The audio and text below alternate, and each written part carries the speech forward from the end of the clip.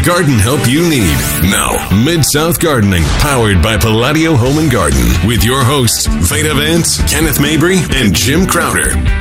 Good morning. Good morning. How are y'all doing this morning? Thanks for getting up with us because you're listening to Mid-South Gardening. I'm Veda with Palladio. And I'm Mr. Kenneth Mabry with Dan West Garden Centers. And I'm Jim the Fat Man Crowder, and I am here this morning to help make you a better gardener. There you go. That's what it's all about, isn't it? That's right. So, if you want to kill it, cure it, or just want to talk about it, this is the right place. We also want to welcome our affiliates that have joined us now. We are a syndicated program, which I'm so excited about. Oh, yeah. We got Chattanooga, who is 92.7 FM Nooga Radio. We are so glad to have you with us this morning. Obviously, Eastern Standard Time, you don't have to get up as early as we do. Ain't that the truth? So, well, but we welcome you and appreciate a call. If first one to call from Chattanooga is going to get one of those nice tumbler things that we have. They're nice. Send to you. Come on, Nooga Radio. And if you want to give us a call, it is 844-747-8868. 844-747-8868. And, of course, the local number, 260-5926. Wow. I've been having a fun time keeping 901. 901. That's right. 260-5926. I've been having a fun time keeping doing? All the plants alive. Yes. Hey, in little containers. Did you get any rain this week? No. Me either. I mean, a lot of people did. Yeah, that would have really helped my plants. Yeah. No rain. I'm fertilizing, pruning, root stimulator. They'll super thrive with the seaweed, and I'm mixing the Big Bloom together, and then earthworm castings and plant tone. So I have to make sure we're closed before I put the plant tone out, because it's nice and organic smelling. Nice organic smell to it. So people come in the nursery right after I put it on, and they're looking at the bottom of their shoes, like, did I step in something? That's the hard thing about having the natural chemicals, the natural stuff like that in your building. Oh, yeah. Because I am literally going to put a sign up that says, I don't know exactly, but I've got to come up with it some way. This is not our staff that smells this way. This is our fertilizer. Because it's by the leaving door. And it's it's not just the tone products like plant tone, rose tone, garden tone, holly tone, on down the line. All the I shouldn't say all. Most of the organics have an odor, if you will. There we go. And the tone products surely do. It's just a combination of some wonderful organic products all mixed together. And that cocoa meal they put in does not hide the smell enough. No, but they put it in there for the chocolate smell to kind of taper the smell down, but it didn't work. Still smells like chocolate blood. I'm sorry. Because the blood meal that's in there. That's just not right. No. And you're putting this in container-grown plants, I'm assuming house plants and outdoor plants? Yeah, like we've got the roses in stock like y'all do. Most garden centers. Perennials. Perennials in containers, and they're hanging on nicely, but then we get that such hot weather that it's hard to keep up with them. I've had to put plants outside in some large saucers, just like this tree, the tree hydrangea. It's got so much foliage and so many blooms, but the root ball's smaller. And if I don't keep it in water, it stays basically, you see it trying to wilt. So that's helped a lot. And it's been hot. It has. It is so hot that my non-melting suet is dripping. Oh, there you go. Ew. And it's supposed to be over 100 and something degrees today with the heat index. And I think tomorrow also. Oh, no, not yet. No. Okay. So definitely, y'all, go out and water your plants. And you're probably going to have to poke holes in the soil, let it soak in, water it again. We used to water it like 3 times. 1, to just keep it alive. 2, to help it flush out better, and 3, to have some reserve water. And we would soak it all the way through. Well, and then the flip side of that coin is you also don't want to overwater, and we see a lot of that, of course. I mean, there again, who would think watering would be so hard, And I always tell people, just the general rule of thumb is you want to keep things moist but not wet. And that doesn't mean that you don't want to go out there and soak something when you water this time of year. You can soak it, okay? But then you want to let it air out before you come back and water again. Now, that's for established plants that are, or even newly planted plants that are in the ground. in containers, yeah, you got to do a little bit more watering than you do your in-ground plants. Right. And, of course, if you're a sandy area, you need to water a lot more. And then, like Jim said, the best soil is clay, which everybody laughs at. Well, the best soil has got a clay base to it. Yeah, and you need the amendments to fix that. But that's when you can water less. Yeah, that's right. And then you mentioned Super Thrive and the organic fertilizers. I mean, things are looking, they're going to look drab, of course, this time of year. Yeah, and we're going to, in the second hour, we're going to talk about heat stress and what happens when we get 100-degree plus temperatures. Well, heat stress, and that's a real thing, of course, not only on humans, but on plants also. Yep. But, when things start looking a little drab, the dog days of summer, which we're definitely in, case to point, had a gentleman come into the garden center yesterday, and he said, Kenny, what fertilizer do you recommend for me to put on my lawn? And I said, well, typically this time of year, especially on Bermuda and zoysia, you use more of a high nitrate fertilizer, like a Fertilome Long Food Plus Iron, for example. It's like a 2404, right? And I said, out of this 24% nitrogen, only 2% is a quick release. The other 22% is a slow release, right? And I said, and this bag would cover about 5,000 square feet. He said, okay, because my lawn is just not green like I want it. He said, now I do have a lawn care company. I said, okay, well, they should be. Call them back. Well, he said, listen, I said, they should be feeding your lawn for you. And I said, has it been, 6 weeks, 8 weeks since they've been out there? He said, no, yesterday. Oh, so they didn't even have to. I was like, well, do you know if they put a lawn food down? He went, yeah. I was like, well, you might want to let that kick in before you start putting more lawn food down. I mean, I laughed. Even quick release are not quite that quick. Yes. But that's my point, though. People want things to look good, Now. Yes, just they like do. they want to see a bug die now. Yes. Right. Twice if they could. Yeah. But that was funny. He said, yesterday, I was like, well, let's give that thing a minute just to kick in. Because think about it. I mean, even though this was a non-burning fertilizer, you still don't want to get too much nitrogen down on your lawn, not only because, you'll definitely have a lot of growth that you'll have to cut, but you can also create problems with excessive nitrogen out there in your lawn. Yeah, because, a blade of grass, say, or just about anything, the cells are full of water, and if I'm saying that right, and it's like they take 60% water. And so if you do that high, quick nitrogen, it makes them more flush. Then they're more water than plant. So then that's where you get some issues. Well, but also, yes, ma'am. And you can also create fungal problems, with excessive nitrates out there. Worst thing you can do is over-fertilize your lawn because everybody is on a schedule for mowing. Yeah. Whether it's once every 10 days I'm raising or my 7 hand over days here, yes. or whatever, but they do it if weather permits the same time every week. But Bermuda grows faster than that particularly. So, it really, even under good fertilizer practices, should be mowed every 4th or 5th day because you're removing too much green tissue. At one time. Right. Okay. The more you fertilize it, the more green growth it gets. So when you remove all of that and you see it brown the next morning, you've cut into stems.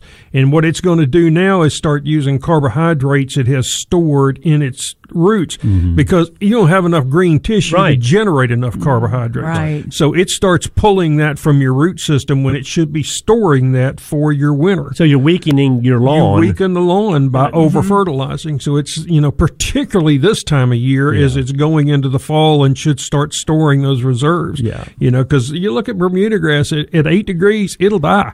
So you want to be very careful to make sure that you've got enough carbohydrates in it and that you don't cut it too low. Because as we're going into winter, those stems, although they look brown, have got carbohydrates stored in them. They're green in the center. That's the reason you don't want to spray Roundup on it in the middle of wintertime because you'll kill it. And we hear that a lot. So, if you'll just mildly fertilize it, do it more often if you need to.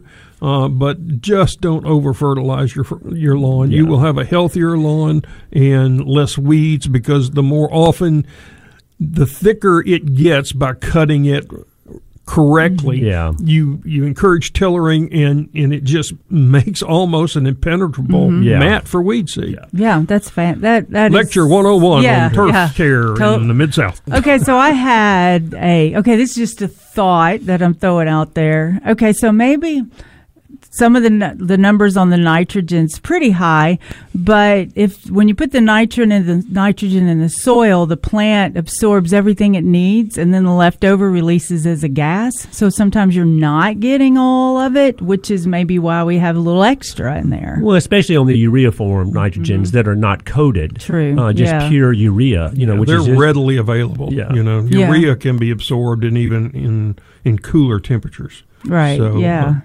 whereas like ammoniacal nitrogen, once you start getting cold ground temperatures, it doesn't do any good to fertilize your lawn. But urea is just pretty much available anytime. Yeah. So if the plant doesn't take it all, what if the plant's full of nitrogen? It overeats. It overeats.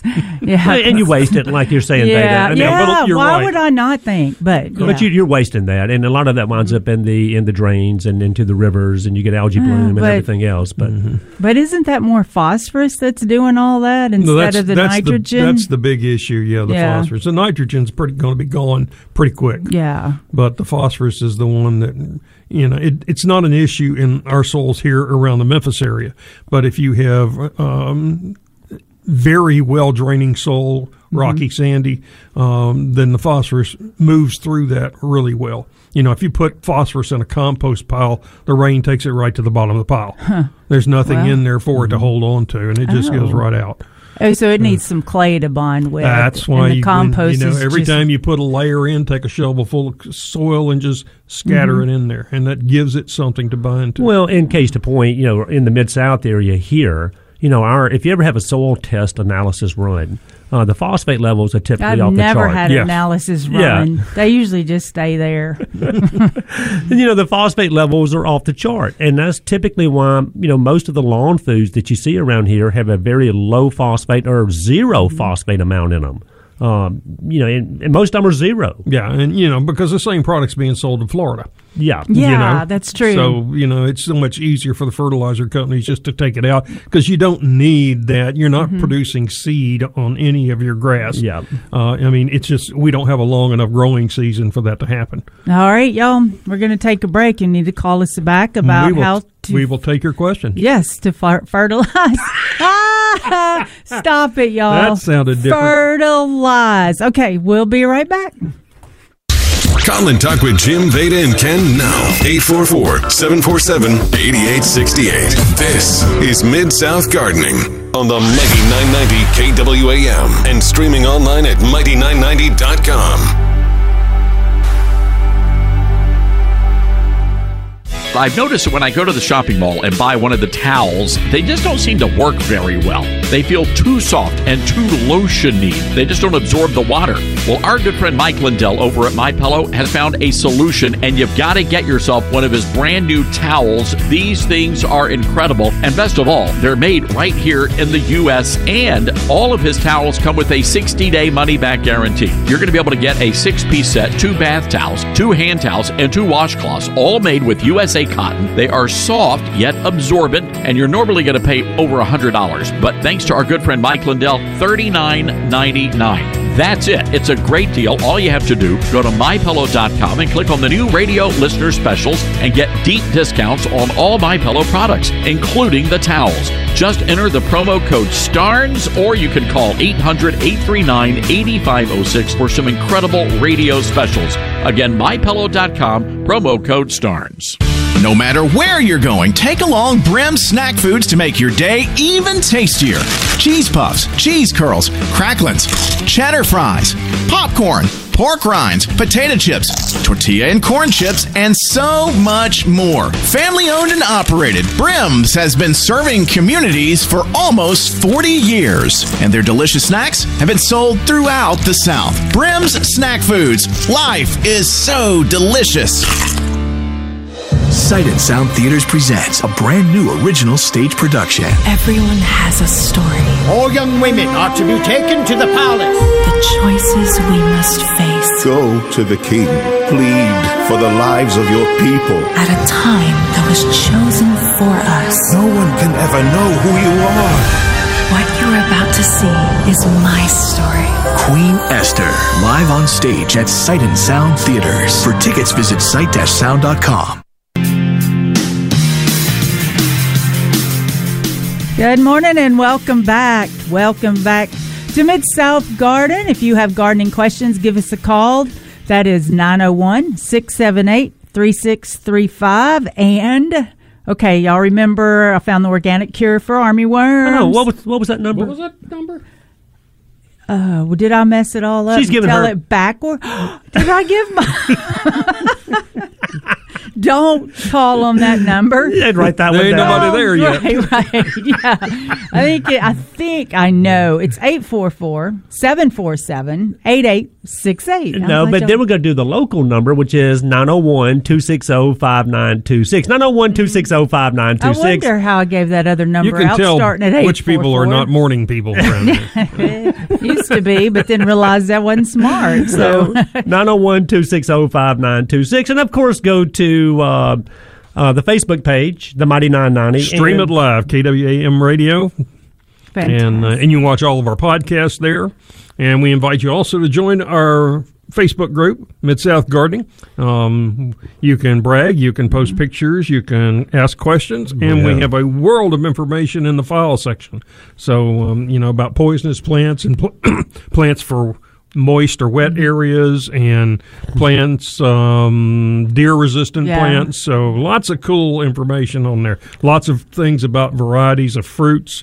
So anyway, and we're adding more as we get into the fall. We'll be adding more. It's been too fall, y'all. Yeah, just fall, hadn't done a whole lot here lately. Yeah. Well, I was going to post on the Facebook page last night. Yeah, and we have somehow, Foliage Friday. And but my picture of my Foliage Friday was just brown foliage hanging off a coleus.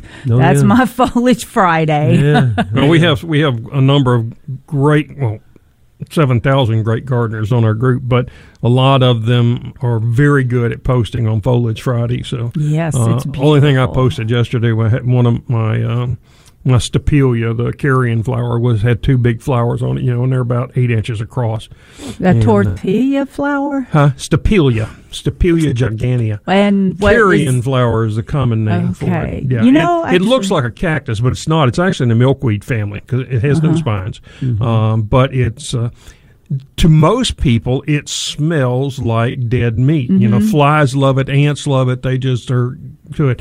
But I've been blessed. I can barely smell it. I have to stick my nose right down in the flower, and then I can just barely smell it. And I'm fairly certain I don't have COVID. I wonder why. I know what I was going to ask. That's bizarre. I wonder why it has that odor, Jim. I mean, is there a beneficial reason behind that? It's for pollination. So it brings in flies the insects. Or the pollinators. Yeah. Isn't that amazing? Yeah. That is so amazing.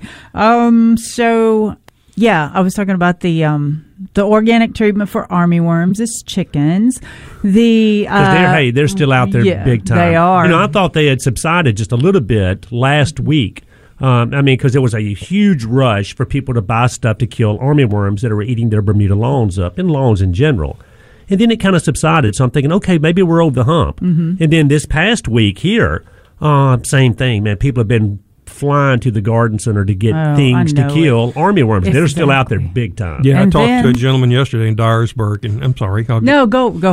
And he had armyworms, and he said, I don't care if it takes my lawn, but it's moving into my pasture. Yeah. That's serious. Scary. So he's gone to get something. He raises Highlander cattle, and so he needed something to get in there quick that wouldn't hurt them and still control the armyworms. Well, the goats are the organic treatment for your brush, your tin cans, all of that. And to mow your lawn. Yes, to mow your lawn somewhat. But if you really want a good mowed lawn, it's an alpaca. I've discovered that alpacas love to eat your grass. And first of all, you have to explain what that is. Yeah, alpaca. Well, I don't know what that is. I'm just telling you. Looks kind of like a llama. Yeah. Or a llama, basically. Not, I was going to say camel, but it's a llama. Yeah, so you can get double duty here. You can have your alpaca keep your lawn nice in the winter. And you can use it for something else. And I'm just thinking that's probably against the law. But anyway, using an alpaca in your lawn. It may not be. Yeah, nowadays. There are some things. Y'all are thinking way too hard about this. Yeah, in the state of Tennessee, you can't have a dangerous snake, a poisonous snake. You can't. You have to have special licenses for big cats. But you can have a giraffe in your backyard. Really? Yeah. I didn't know that. There's your apple picker. I guess you can almost you order may have anything. some local restrictions that Maybe so. forbid power that, lines, all of that. Well, also turtles eat grass, but of course that take forever to mow your lawn. But you can pass on a turtle because how long do they live? A long time, so you can just pass your lawnmower down through the generations. That's funny. Okay, we're going to take a break. Give us the calls about your turtle or your alpaca that eats your lawn, or So we'll be right back.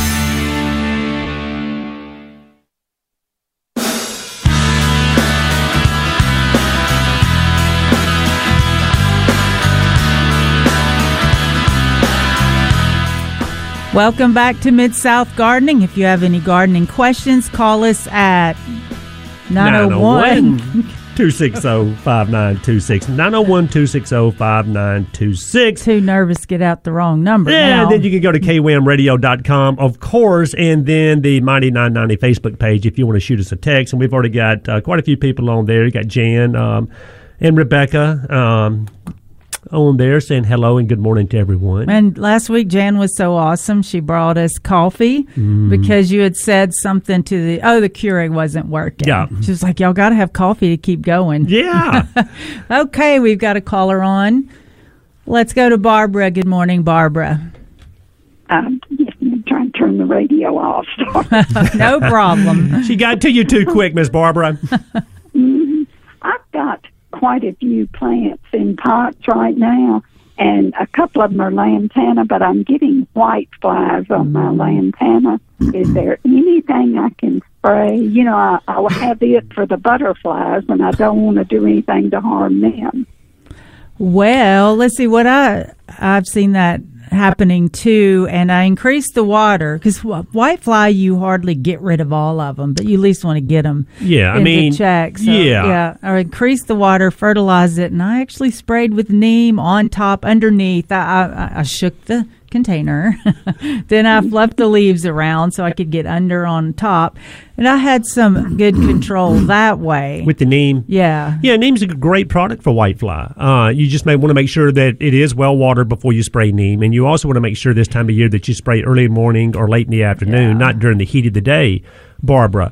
But when Veda said you get rid of most of them, what she meant by that is you can kill every whitefly that you have today and have 10,000 more fly in next week. So it's one of those things where you're spraying. Or later that afternoon. Yeah, or later that afternoon.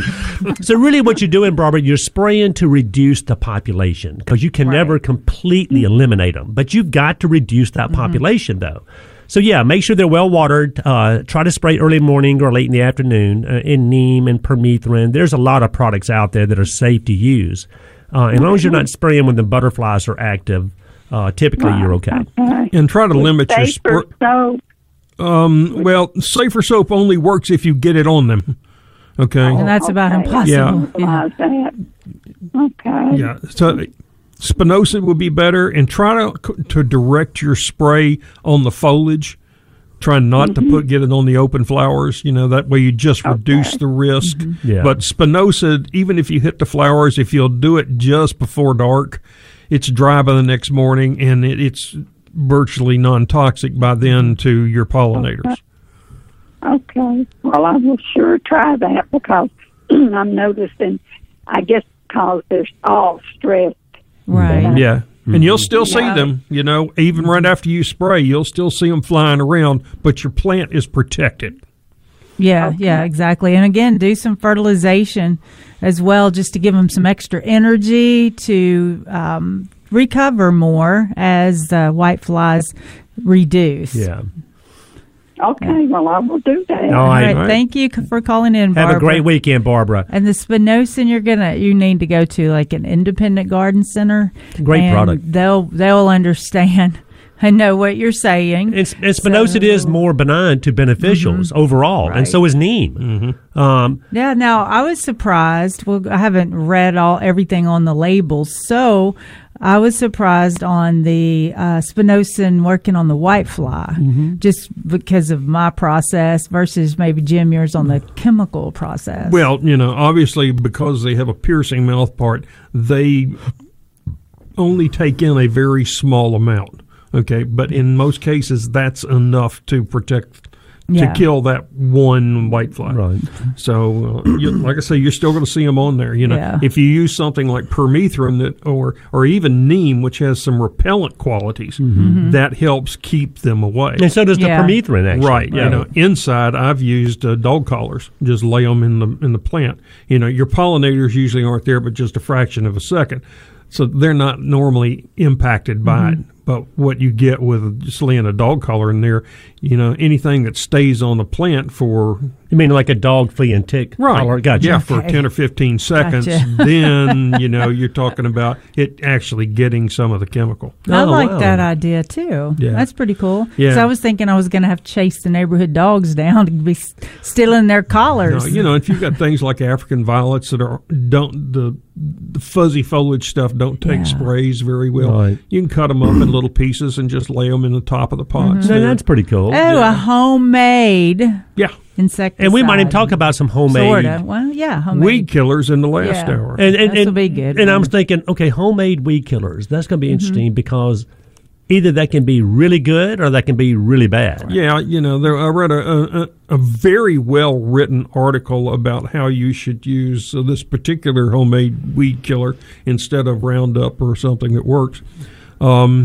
And it's a combination of Dawn liquid detergent, table salt. But don't give it away yet. And water. No, but you're saying, but not so fast, right? We're going to talk about what you actually get from that. So. Probably arsenic acid or something Those like that. weeds. I tell you, but they're there to cover your soil. But the dog days of summer, which we're definitely in, no doubt. I had a lady in the garden center yesterday, and she had a Gardenia topiary, in a container. And whitefly just taking it away. They love the gardenia. Oh, yes, even in the best days, they love them. Especially this one had fallen off of a ledge that she had it on. It had fallen out of the pot, so she repotted it. Still a little loose, a little wobbly in there. So it's struggling anyway because of the root system. It just got torn up. So she bought some potting soil, and she's going to get it back in there, get it secure, water, feed. And I gave her some Super Thrive Beta. To try to stimulate some good root growth. And then she said, what about these little white flies? And what are those? And I said, they're actually called whitefly. She's like, no, they're not. And I said, yeah, they are. She thought I was kidding with her. But, and I explained about, spraying to control the whitefly. And, you're spraying to keep the population down. You can't completely eliminate them. But it's like you said a second ago, a lot of times, there are certain plants that whitefly truly love, gardenias, lantana being some of them. But if a plant is weak or anemic, a lot of times they'll gravitate towards those plants also. That's why it's important to keep that moisture and that fertilizer level their up. Energy level's low when they're stressed, and you give it higher energy, which makes it more difficult for a lot of insects to live on it. So that's kind of how it reduces. Because I'm speaking in a total natural application. So you feed it, which makes it stronger, which reduces because it repels some of the insects. Then you can use organic, which will take care of some more insects, and then possibly you've got it low enough where it's not damaging to the plant. And you're saying you're using just plant tone for most of your container grown plants, and then you'll come back. Stimulator, And you can't go wrong with that, right? And then of course the next big thing is, and we talk about this every weekend, is of course the water. You want to keep your container plants moist but not wet. Yeah. That's the big key there. I've had a lot of experience with that this week too. Now, Jim, you've got quite a few plants in containers, or yes, I do, and I mean above ground containers. Yes. So I mean, what is your watering practice? I mean, are you going out there just every day, every other day? And before you answer that, do you have the same soils in your containers too? Most of them, yes. Okay, the cacti have a little different soil that drains quicker. Yeah. In fact, I took a good potting soil that I got from my buddies at Dan West, and mixed about half and half Soil Perfector with it because I need it to drain really quick. And that surely will make it drain. That's for my night blooming series. I got 8 or 9 varieties now. And do you have saucers under your containers? I do not. Okay. No, I just don't like saucers. Mm-hmm. And I've got some things like, I bought what was supposed to be a tropical, First Kiss, which is nearly a tropical gardenia, but it turned out to be a Klein's Hardy. So really, I bought a closeout section. It's good and healthy. I babied it through the winter, and then and it was a pitiful looking. It wasn't what I was hoping for. So, and it was a Klein's Hardy too, but I guess not hardy to one degree. Yeah, it is hardy, but I have sun patients, and they require almost daily thorough watering because now they're getting much larger than the container, and they're really depleting the water quickly. And then I have a tree fern that pretty much stays. Now, and see, on something like a tree fern, and the reason I was asking about your saucers, because a lot of people don't use saucers outside. Now inside, of course, you do. But a tree fern, it seems like you almost have to have a container with that container setting in a saucer. A lot of times you do. Mine is in heavy shade, and it also gets watered every other day. Yeah, it's in the secret religiously, garden. Yes, and it's all those beds in there elevated. They drain like sieves. Yeah. The blend that I had mixed was had a lot of sand in it. Has just a little bit of clay. And it's great for the perennials, and everything pretty much loves it, except it dries quickly. So I need another year because I just built that bed, that whole garden last year. Yeah. It needs another 2 or 3 years of root development before I'll be able to go 4 or 5 days, between waterings. Yeah. So. We have a minute or less, but real quick, maybe for after the hour. Here's a good example of how you need to discern where you get your information. Winter Daphne, right? So I'm double checking the zone, and it says 7 to 8. And I'm like, no, that's not correct. It's a winter Daphne. They would have named it Summer Daphne. Recheck, and it's zone 4 and up. And, of course, I emailed Jim and Kenneth or text and was like, so what do y'all say? And Jim's like, even down to a 4. Yeah. So that's where you need to discern where you get your information to, and not some of these this was on the tag of the shrub that but the reason it's called winter daphne is because it blooms in the winter. It has nothing to do with its hardiness. Yeah. But drainage is key. I've killed one I know of, maybe possibly 2. I've got one in full sun and one in full shade. Well, not deep shade. The full sun one's nice. It's so nice, but the one in the shade's like, thank you very much. I like this better. I would want to protect them here from the hottest afternoon sun. I'm letting it bake mostly because I kind of want to that's when you are called experimenting with things. And I know we got to go, but let me say this real quick. It seems like anytime I'm selling a shrub to a customer, I'll tell them how to plant the thing, dig the hole just as deep, twice as wide, amend the soil, all that stuff. Green side up. But it seems like I'm always saying, and make sure that you have good drainage. And it's like I'm saying that on every shrub that we plant around here. Right. Yeah, and so that's in terms of not. Let's talk about that when we come back because that's difficult for a lot of people to understand. Yep. That's true. Let's talk about drainage. That'd be a good subject. Yes, that's very true. Okay, we're going to take a break. Y'all give us a call about your gardening questions. If you want to talk more about container garden, go ahead and give us a call, 901-260-5926. This is Mid-South Gardening on the Mighty 990 KWAM and streaming online at Mighty990.com. Hello, friends. Todd Starnes here, and I want to invite you to my annual Faith and Freedom Celebration at Truett McConnell University. Join me and my very special guest, Sarah Huckabee Sanders, as we celebrate America and raise much-needed scholarship funds for Truett McConnell. Our Faith and Freedom Celebration is a once-in-a-lifetime moment to meet some of the top newsmakers and decision-makers in the nation. Tickets are selling fast, so make your reservations right now. September 24th at Truett McConnell University. Go to truett.edu. When it comes to fresh, you can always taste the difference. That's why at Farmview Market, you'll always find 100% grass-fed beef. No hormones, no antibiotics, just pure pasture-raised grass-fed beef. And that care and devotion goes into all of our products at Farmview Market. Taste the difference yourself by visiting farmviewmarket.com. Carry-out and curbside services are still available. Farmview Market, farm to table fresh, always. farmviewmarket.com. America has a new choice for fair and balanced news. ToddStarnes.com. Journalism you can trust from some of the best reporters and opinion writers in the business. ToddStarnes.com takes you to the front lines of the culture war, defending faith, freedom, and your family. ToddStarnes.com also features exclusive interviews with America's top newsmakers like Mike Huckabee, Franklin Graham, and Newt Gingrich. Find out why millions of Americans read ToddStarnes.com every day. It's news you can trust. ToddStarnes.com. Hello, Americans. I'm Todd Starnes. America is in a funk, and that's why I wrote our daily biscuit, Devotions with a Drawl. It's a collection of inspirational and encouraging and hilarious stories about exceptional Americans who are doing good deeds, stories about faith and family, God and country. I do have hope for America because my hope is not based on a political party. My hope is built on a much higher power. Our daily biscuit, it's a buttermilk biscuit for the soul.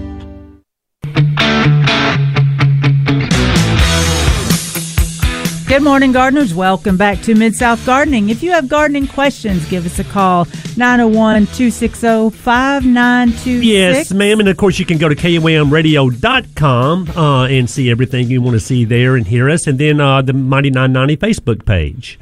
And then, we were talking about drainage a second ago, how invariably I just say, you need good drainage with this plant. And it seems like I catch myself thinking, okay, we need good drainage on all these plants that we're planting. I know, and there's so many levels. Talking about trees and shrubs. Right, and that's because everything that you want to plant is doesn't normally grow in clay.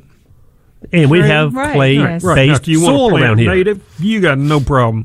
You can loosen the soil, don't have to amend it, slap it in the ground, hardly water it, and it's going to take off. Yeah, like a holly. Yeah. And if it's just, it lacks, at least to a lot of people, it lacks the wow factor that you want. I like tropicals. I like, unusual flowers. I like to see if I can grow it. I don't mind growing it for a season. If it doesn't return, well, then I know I've learned from that. Right. But when we talk about drainage is really the length of time that water sits on the roots. Okay. Now, I don't care how deep a hole you were to dig here in Memphis, you'd have to go way down before you got through that clay. Yeah. Okay. So you're not going to. You're not creating a benefit by digging a 3-foot hole when you only need to dig a 12-inch hole deep. We don't want to dig any deeper than a container because that limits how much water that can be held in that bowl you just dug. Right. Yeah. And the other reason is we tell people always plant them high. You mean with the root ball sticking up out above the ground, even if it's an inch. Nowadays, you got to clarify that. Yeah. Right, an inch or two, depending on the type of plant. But what that does is when we get 3 inches of rain, which we could get next week because of the hurricane coming up. Exactly. That bowl will fill up with water, okay? But you still have something sticking out of the ground in the air, and that air is crucial for a lot of plants. If it stays totally submerged for some plants a very short period of time, they die. Right. They got to have air. So the general rule of thumb is dig the hole just as deep as the root ball, go twice as wide. 2 to 3 times as wide. Dig it like a bowl. Yeah. Okay? You want it tapered up and out. Yeah. You also want to rough it up on the sides. Yeah. The bottom could be flat, and then you taper. The bottom can be taper flat. the sides. Right. That way, because the roots have been driven down in the container. If they were grown in a field, they would be much shallower and much wider. So we want those roots to return to that natural growth. So by planting them like that, when they hit the sides of that hole you dug, they start moving upwards. Yes. And that's why it takes a couple of years to get those roots up to the surface where there's more air available and they're well established enough to take care of themselves. And then as far as amending the soil, you're not replacing your clay. Because a lot of people say, I don't want this clay, it's too heavy. They take that clay that you dug out of that hole, throw it away Yes. and replace it with a garden soil, potting soil, topsoil, whatever. Bad mojo happens when you do that. Amazing. See, you would think just the opposite. You would think, man, this is good, loose, rich soil that I'm just going to fill this hole up with. These roots will have a great time growing through this. No, they'll just go round and round and round in there, and you'll have a mess, okay? And it'll choke itself out. It Right. can't grow properly. I may have told this story before, but there was a case up in one of the northern states, and they planted trees in the medians of the street. Well, 40 years or so after they were planted, those trees began to die, and they named a disease for it, called it maple decline. Yeah. And they blamed it on the fumes from cars, Right. all kinds of stuff. But the unusual thing was the same type trees planted in people's yards weren't dying. Yeah. Well, they went back and found that the guy who planted them did exactly what the designer told him to do. Dig the hole, remove all the soil, yeah. replace it. It took 40 years, but those roots finally circled around in that thing and they began to choke themselves to death. So, it was, I'm not sure if you call that murder or suicide. Right. But it's, No but kidding. they started dying, and they said they'd pop out like popsicles. Wow. Oh, my goodness. And that happens, we So- see this a lot on new houses where we get post hole syndrome, where Yeah. a couple of years down the road, that plant that you're paying for 30 years is beginning to go backwards on you, and it's because it has filled up that little hole that they dug for. Yeah. So don't replace your native soil. No. Add some amendments to that native and that's soil. just to help them get established Yeah. over the next few years, because if you put any kind of organic matter in there in 3 years, it's gone. Right. When I dig shrubs up that need to be moved, you can see where the original root ball was in the container, and then you see at the top surface where the roots grew out. Right. All right, we're going to take a break. We'll be right back. It's fun.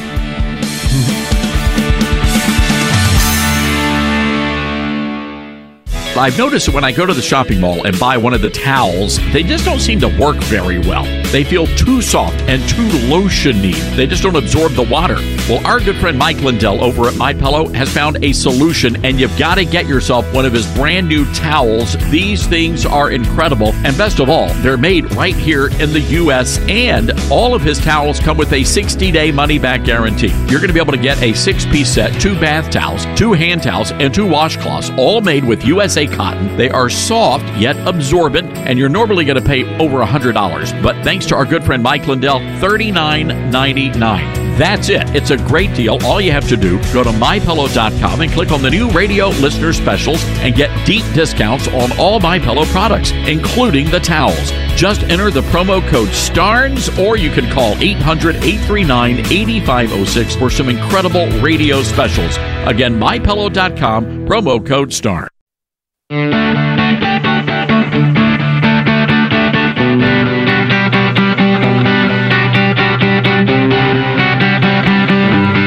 The garden help you need.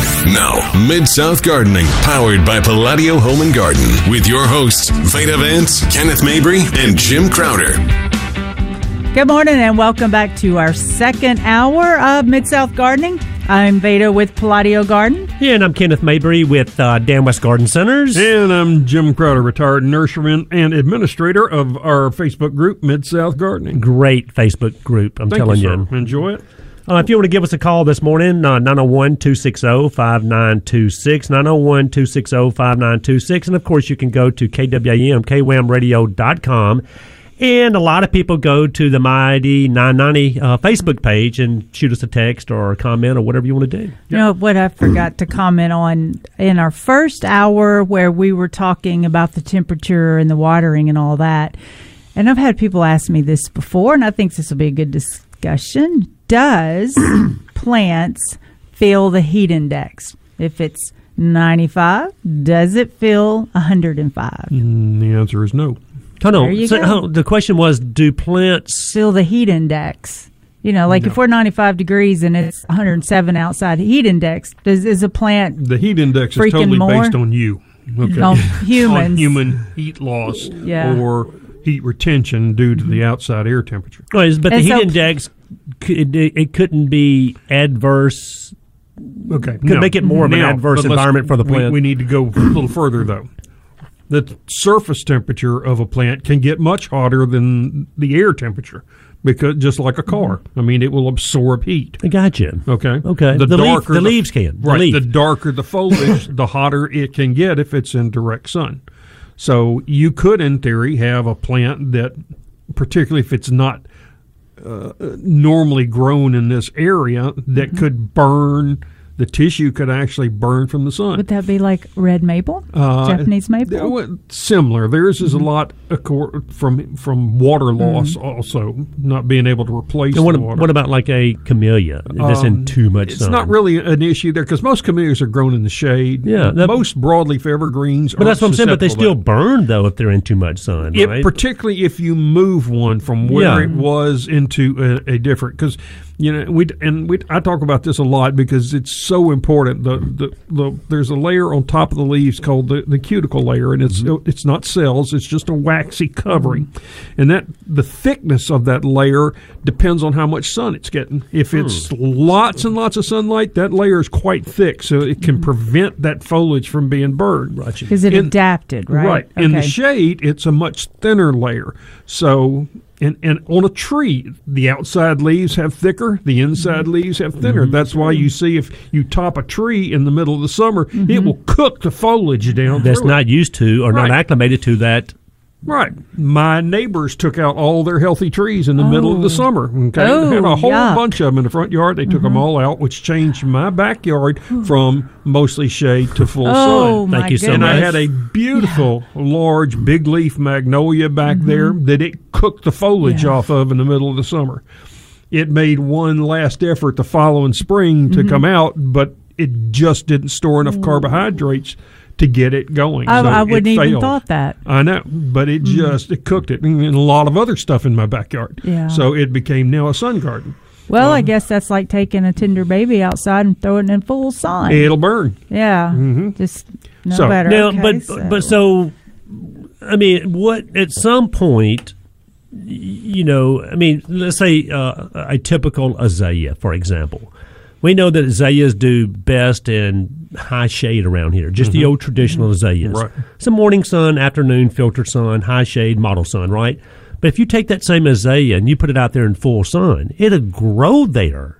It just won't be happy there because it's happy, and it will. Some of the foliage will burn initially, but it will be replaced with correctly. With that waxy layer correctly thick enough to prevent sunburn on that foliage. Well, so will it thicken up, or does it have to shed it and grow another one? Well, the new leaves come out will adapt. Okay. And that was my point, though. But I mean, but that plant would never be as happy there as it would be in the shade where it really needs to be and wants to be. That's right. But you're saying you can grow a lot of plants where they don't normally grow, but they're not going to perform like they should. So nurserymen like it when you do that because we can sell more product. Right. House plants are notorious about doing this. Yes. Weeping figs, that plant reacts quicker than any plant I have ever seen.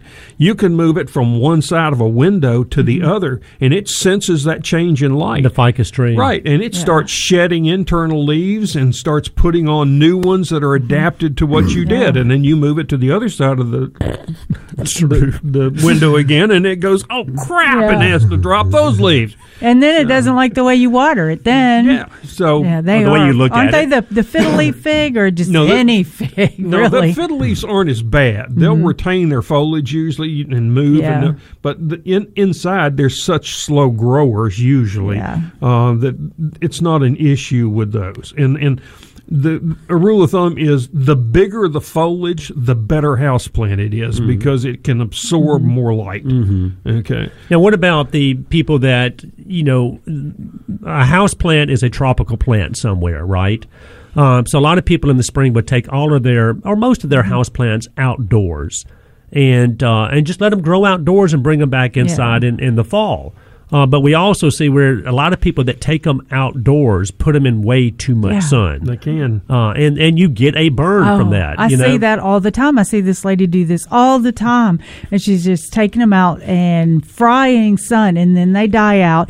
And then I'm going for a walk, and she says, why are they dying? I'm going, well, hostas in full sun and spathiphyllum in full sun, they don't grow in full sun. No. And so don't take them out of your house and just roast them. So never. And then you can slowly acclimate it. But if you're going to bring them back in, that's not a good choice. I know, you this is a hard one. In basically the lowest light area you got, if that's what you've had them, if you've had them inside. Yeah. The best thing is leave them where they're at. Mm-hmm. That way they go through the seasonal changes that they're used to. Where they are, in the living room, dining room, wherever. Exactly. Right. Now, I've taken stressed out house plants, put them outside, in the shade, in our shade area. And they're happier. So they recover great. And then take them back inside. I know, and that's what I wait till the last minute to get them inside. So that means they just have a little bit of time to suffer before they go back outside. Well, but it is a thing, but a lot of times, and some things that can be confusing. Let's say if you just buy a typical shrub, a Distilium, for example, and you look at the tag. A lot of these tags are so universal from the growers, where don't believe a word on them. Exactly, it might be okay to grow this thing in full sun in Michigan, but it's not okay to grow this same plant in full sun here in the Mid-South. Memphis is full sun for 6 hours. Memphis. That's what we consider. A full sun environment is a pretty brutal environment, believe it or not, even for plants. Now, some of them love the full sun. Don't get me wrong, but just make sure you know where to plant your plant. When it says full sun, filtered sun, or shade, it's really important that you know where to put this shrub. There again, if you put it where it doesn't want to be, whether it gets not enough sun or too much sun, it's never going to be a healthy plant. And actually, your houseplants aren't suffering inside for that amount of time. In our building, the light situation was pretty low. Now, the houseplants would hang in there nice. You just wanted to get them moved out quicker.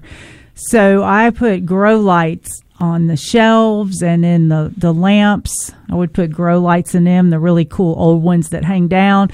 I put grow lights underneath this shelving unit with cactus and all, and the plants are much more flush. Thank you very much. They love it. Yeah. So and what about using grow lights on typical house plants in the wintertime? I mean, most people don't do it. But a lot of plants do suffer through the winter because they're not just getting enough. And the thing is people think they're ugly, but you can use the grow lights in your lampshades, and because we use them in all the antique lights. I have some LED strip lights that work great, but then I have this floor stand work light with two bright, that you can't look at, 1,000 watt, whatever. And I turn those on during the day on the plants that are farthest back in the garage. Is that the garage? Because you don't have that hanging out by your recliner. I have an insulated garage, so it. And hold on, is that where your plants stay, Jim? During the wintertime, yes. And why though? Because I don't want to bring. I got so many. I've got big old oleanders and pots. I don't want to bring them inside. I got you. So they have to stay out in the garage. So we a few years back decided, the plants in the house collect dust really bad. Yeah, right. We have dogs. You're going to have dust. So the plants that you have outdoors growing in containers that are tropical by nature, you want to protect them, of course. Right. They go into the garage, and in some of them I go, just leave them out, let them freeze. Yeah. Poor things. Yeah. That's why we have nurseries. And do you have grow lights? Do you use grow lights at all on the inside of the house, or are those plants? They're fine. No, they're going to make. There are no plants inside the house. Gotcha. Except, other than table color. We bought a little Kalanchoe, Kalanchoe, or however you want to pronounce it, a couple of weeks ago that was just a little yellow one. This is beautiful. So it sits on the kitchen table until it just gets looking ugly, and then I got you. Then we let it die. All right, so no house plants really in the house. That's correct. But there again, though, if you've got a house plant in your living room and it's doing fine, because I've never used a grow light on my house plants in the house, even in the wintertime. But now, if I was going to put all my house plants from outdoors into a garage, then I think I would be forced to use some kind of artificial light. I have a window in there, and plus I have windows on my garage door, so it gets some light, but it's not, it doesn't get the whole garage. So I got you. Don't they need longer light in the winter anyway? Well, a longer amount? Longer than it would get in a garage. Okay. Yeah. The windows in the garage door face south, so I get anything I set right there where the sunlight comes through. they're fine without a light because they're getting plenty. Right. Even though the downside is the glass filters out some of the wavelengths that you really need. Yeah. So they'll do better under a grow light. Right. But they will live through the winter without it. Do you like the full spectrum light, or do you go a yellow? Or I think red's for because there's a yellow kind, there's a red kind, there's a blue, there's a mix. So just full spectrum is the best for that. Well, we're going to run to another break. Y'all need to give us a call. We can talk more about house plants because they're awesome. We've got lots of topics coming up. So give us a call on the break at 901-260-5926. Thank you. Brain cloud. Don't go anywhere. More of Mid-South Gardening coming up on the Mighty 990 KWAM and streaming online at mighty990.com. No matter where you're going, take along Brim snack foods to make your day even tastier. Cheese puffs, cheese curls, cracklins, cheddar fries, popcorn, pork rinds, potato chips, tortilla and corn chips, and so much more. Family owned and operated, Brim's has been serving communities for almost 40 years. And their delicious snacks have been sold throughout the South. Brim's Snack Foods. Life is so delicious. Hello, friends. Todd Starnes here, and I want to invite you to my annual Faith and Freedom Celebration at Truett McConnell University. Join me and my very special guest, Sarah Huckabee Sanders, as we celebrate America and raise much-needed scholarship funds for Truett McConnell. Our Faith and Freedom Celebration is a once-in-a-lifetime moment to meet some of the top newsmakers and decision-makers in the nation. Tickets are selling fast, so make your reservations right now. September 24th at Truett McConnell University. Go to truett.edu. Sight and Sound Theaters presents the biblical stage adventure. Who exactly is he? He's a miracle worker, a healer, a prophet. This Jesus is a rebel. Everything Jesus does points to love. Seen by more than 1 million people, the original stage production is now playing for the first time ever in Branson, Missouri. Jesus, live on stage at Sight and Sound Theaters in Branson, Missouri. More information is available at sight-sound.com. America has a new choice for fair and balanced news. ToddStarnes.com. Journalism you can trust from some of the best reporters and opinion writers in the business. ToddStarnes.com takes you to the front lines of the culture war, defending faith, freedom, and your family. ToddStarnes.com also features exclusive interviews with America's top newsmakers like Mike Huckabee, Franklin Graham, and Newt Gingrich. Find out why millions of Americans read ToddStarnes.com every day. It's news you can trust. ToddStarnes.com.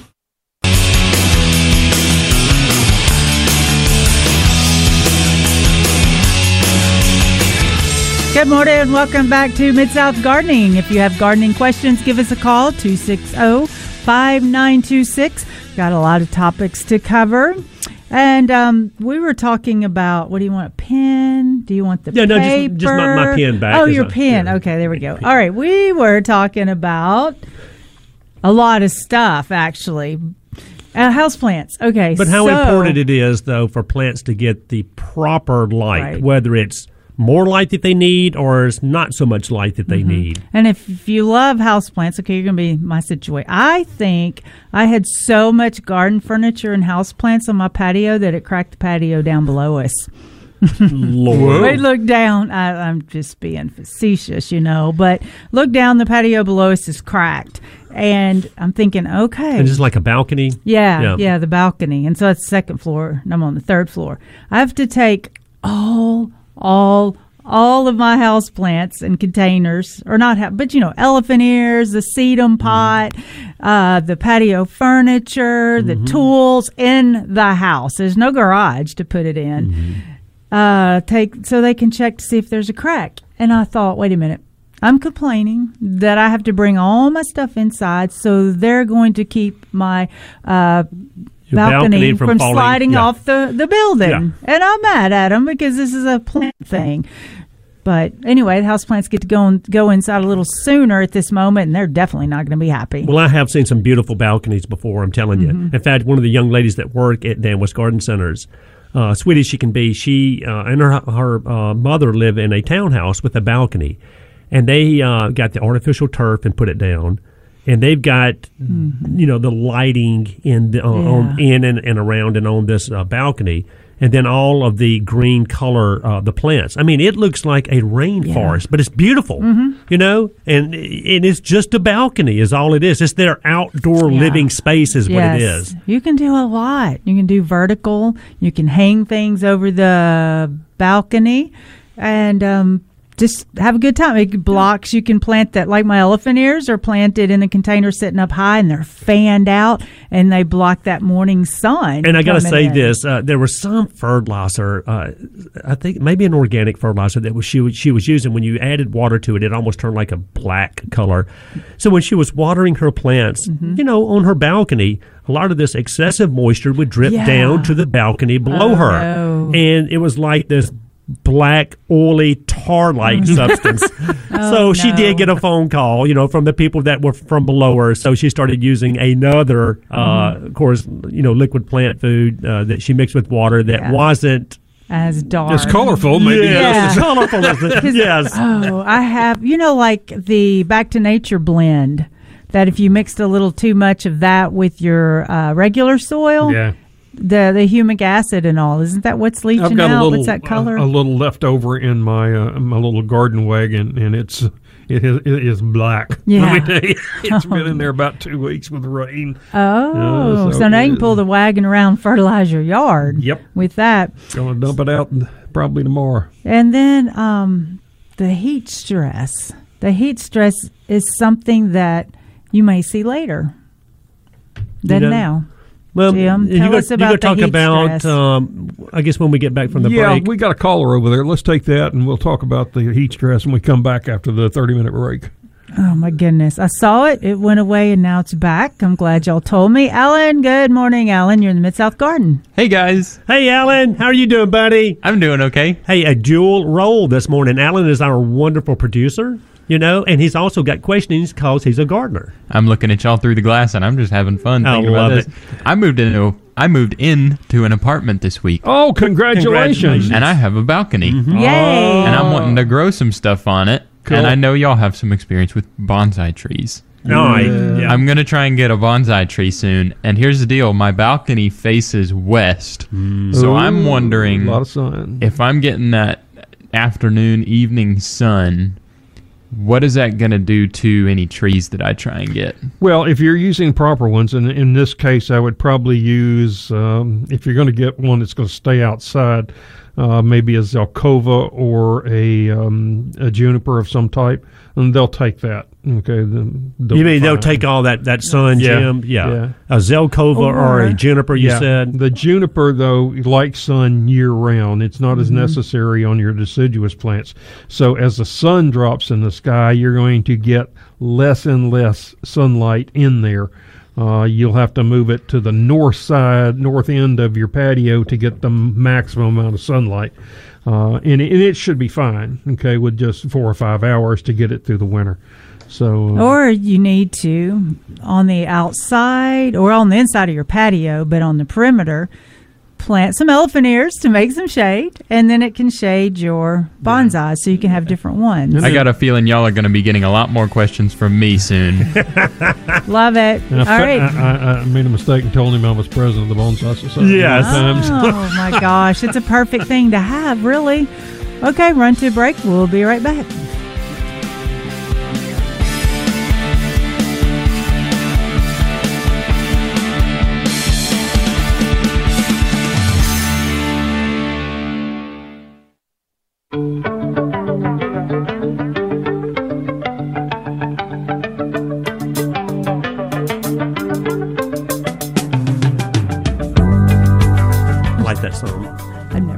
Good morning. Welcome back to Mid-South Gardening. If you have a gardening question, give us a call, 901-260-5996. Yeah, and we want to welcome our Greenville, Mississippi affiliate now, WNIX, AM 1330 and FM 101.1. Welcome you to Mid-South Gardening, and we appreciate you listening and joining us. And And who's the other affiliate, Jim? The other one is our Chattanooga affiliate, Nooga Radio, and that's 92.7 FM in Chattanooga. Okay, so we say Nooga Radio. I love that one. And Greenville, Mississippi. What's that one called? WNX? WNIX. I like it to have a name like Nooga.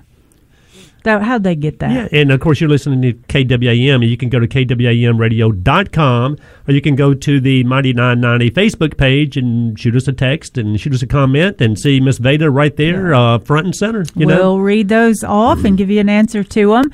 And we've got David. Good morning. Thanks for calling us this morning, David. Good morning, gang. Hey, Dave, what's going on, buddy? Well, first of all, if hell is like this, I better straighten up quick. Isn't that the dang truth? I'm telling you. I was talking to a guy yesterday in the garden center, and I said, overall, we've actually had a decent summer. Agreed. Yes. I said, but it's really hard for me to say this right now because the last 2 weeks is really all I remember, right? Yeah, that's true. That's true. I heard you guys. I don't know that I missed you because I'm getting ready to do some yard work, so I may have. Before you went to break, you were talking about natural weed killer. Well, I want to be on the plus side of what I got. It's vinegar, it's salt, and what am I missing? Dawn detergent. Yeah, detergent. But now I'm going to be honest. It worked great on the cracks. I mean, maybe one or two applications. Maybe that's the salt. No, that's mostly the salt in the cracks that makes it work. Okay. So that works very, very well. Now, Dave, when you mentioned vinegar, we're talking about just vinegar that's in your kitchen cabinet, right? Yeah, no, I don't get the 20%. I don't get the horticulture. 5% or something? Yeah. So just regular everyday vinegar, salt, and soap, I guess, and water. Yeah. And you mix this, and we're going to talk more about this in the next hour. But you go out there and you'll just spot treat or spray the weeds that are growing in the cracks of the sidewalk. That's correct. And I've been doing that for now 2-3 years. It works great. Like I said, this year, they're starting to grow back now, and that's starting at the beginning of the season. So a little bit, but not all of them. And it doesn't work on all the weeds, as a matter of fact, because my neighbor, I don't know what kind of weed she has in her crack, but she's just a problem all along. No, that's right. But unfortunately, usually that's an important point right there, that it didn't work on all the weeds. And we'll talk about that, Dave. That's right. But now let me say this, and I'll let you go. So I tried it on this person, my neighbor, who I'm trying to cut her yard on the fence. Yeah. And all it did for that grass and weed, well, mostly grass, was just laugh at it. Did nothing. Gotcha. Just laugh. I got you.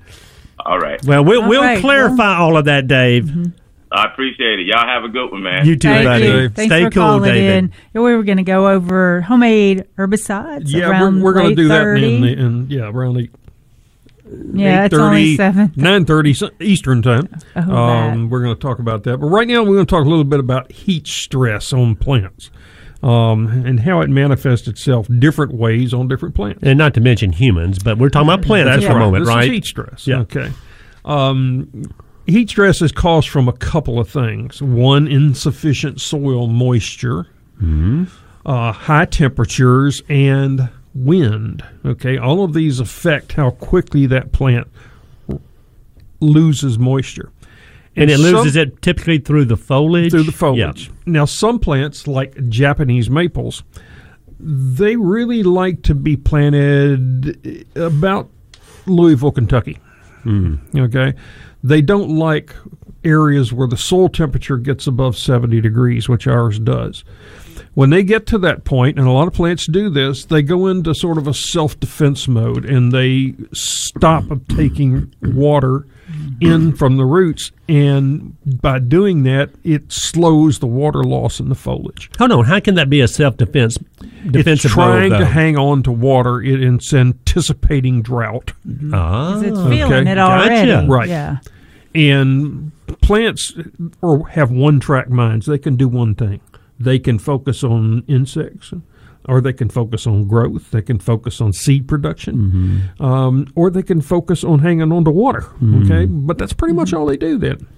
Well, they talk. Yeah, with Japanese maples, because that happens, they have such thin foliage, you begin to get little spots and crispy edges. And you see that, like especially this time of year. And it's perfectly normal because we're growing them in our environment. And a lot of people think it's a fungus out there. Something's wrong with my maple. A lot of times or that they've watered it and got it on the foliage, which is not true. It doesn't burn the foliage. Okay. So it's just perfectly normal. It's called sun scald, and it will next year come out, look beautiful, and then next summer it'll do it again. Gotcha. Okay. So that's one way. Another way is things like panicle hydrangeas. Right now you're seeing the internal foliage begin to turn yellow and drop it off. And when you say panicle, you mean things like limelights, the ones that are summer bloomers and a lot of sun. They'll start losing that internal foliage. And again, that's a self-defense mechanism because it loses water through the foliage, and this is the least productive tissue because it's up inside the plant for producing food. And by shedding those foliage, it can't lose as much water. That is amazing. Okay, if you think about it, that's one way. The other thing that you'll see, and we see this a lot, particularly on azaleas, particularly white azaleas, in the fall, we'll see them start shedding internal foliage. A lot of yellow leaves. Right. Some years more than others. That's right, and it depends on how much soil moisture, air temperature. These are all contributing factors as to whether or not how quickly you see that. A lot of people will have azaleas for 20 years and never realize it. And then one year they'll see, oh my gosh, my azaleas are dying. Yeah. And they're not. It's just reacting to the current environment. Okay. So that's the things you have to be concerned about is wind, your soil moisture, and the type of plant you got. Okay. And again, some plants, the foliage can get quite hot. I have black elephant ears, and because they put on little foliage and then bigger foliage and bigger foliage, a lot of times this time of year I see the younger stuff in the bottom start to burn off. Okay. Perfectly normal. So don't because panic. of the heat, right? And plants right now are starting to go into that carbohydrate storage time, so that they're packing away enough food to make bud production possible next year. Even with deciduous trees, they store carbohydrates, and you don't get bud break until those carbohydrates start moving up through that plant and get to those buds to make that happen. Well, I've also noticed on the tree in my front yard, the tulip poplar that I have yet to cut down, right, that during periods of really hot, dry conditions, I'm getting a good bit of leaf drop. Yeah. Almost like fall type leaf drop. And possibly our root system has been a little bit higher because it's rained so much. That's right. We have very shallow root system here just because of our clay soil. Okay, so that top inch of soil dries very rapidly, so you'll see this stress in the plants. Think about river birches. They shed stems and everything this time of year. They just get nasty. River to us, grows by them, lots of water. Gotcha. But now some plants, I guess, can tolerate heat better than others. Oh, absolutely. For like whether it's junipers and cryptomerias, it seems like the needled evergreens can really take that heat. We're talking about these established plants, right? But broadleaf shrubs, you're saying, they take the heat also. And but deciduous plants are pretty good about taking. Deciduous means no leaves. It loses its leaves in the winter. Yeah, but it's not uncommon to have some leaf drop even going on internal, now. Particularly. Yeah. But there's some needled evergreens like Colorado blue spruce.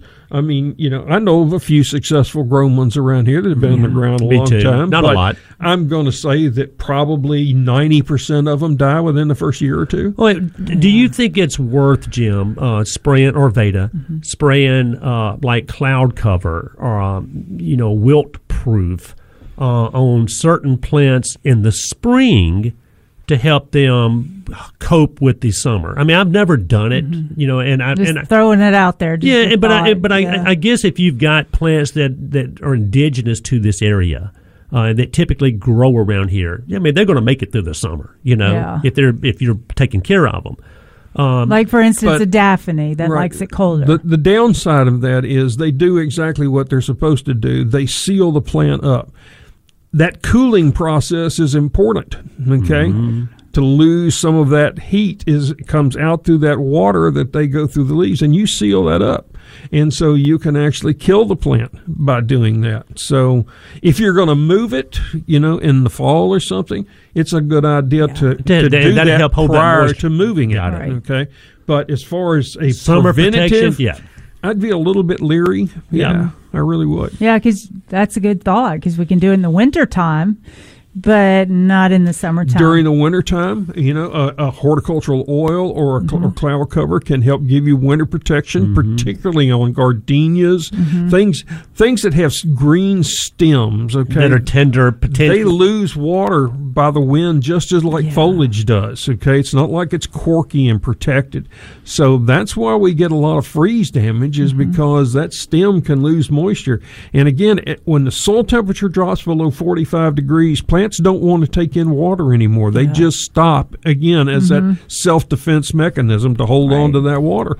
And when it does that, then the wind continues to suck the moisture out of it, and you get the canes dying back on gardenias. Okay, it's the point that we saw so much damage on things like hydrangeas and gardenias last year and even year before Think last. about Indian hawthorn. We saw it here killed to the snow line. Yep. And if we hadn't had snow, it'd been killed to the ground. Right. Yep. And a lot of them were. And a lot more, too. Well, with the hydrangea losing the leaves in the middle, I've been able to have that not happen because it's in a container, and I set the container in a saucer. Oh, yeah. So when it finally cools down a little bit at night, is that called cooling, the water's available to take it up. I don't have a lot in the saucer, but just enough to give it a little extra when it can take it up.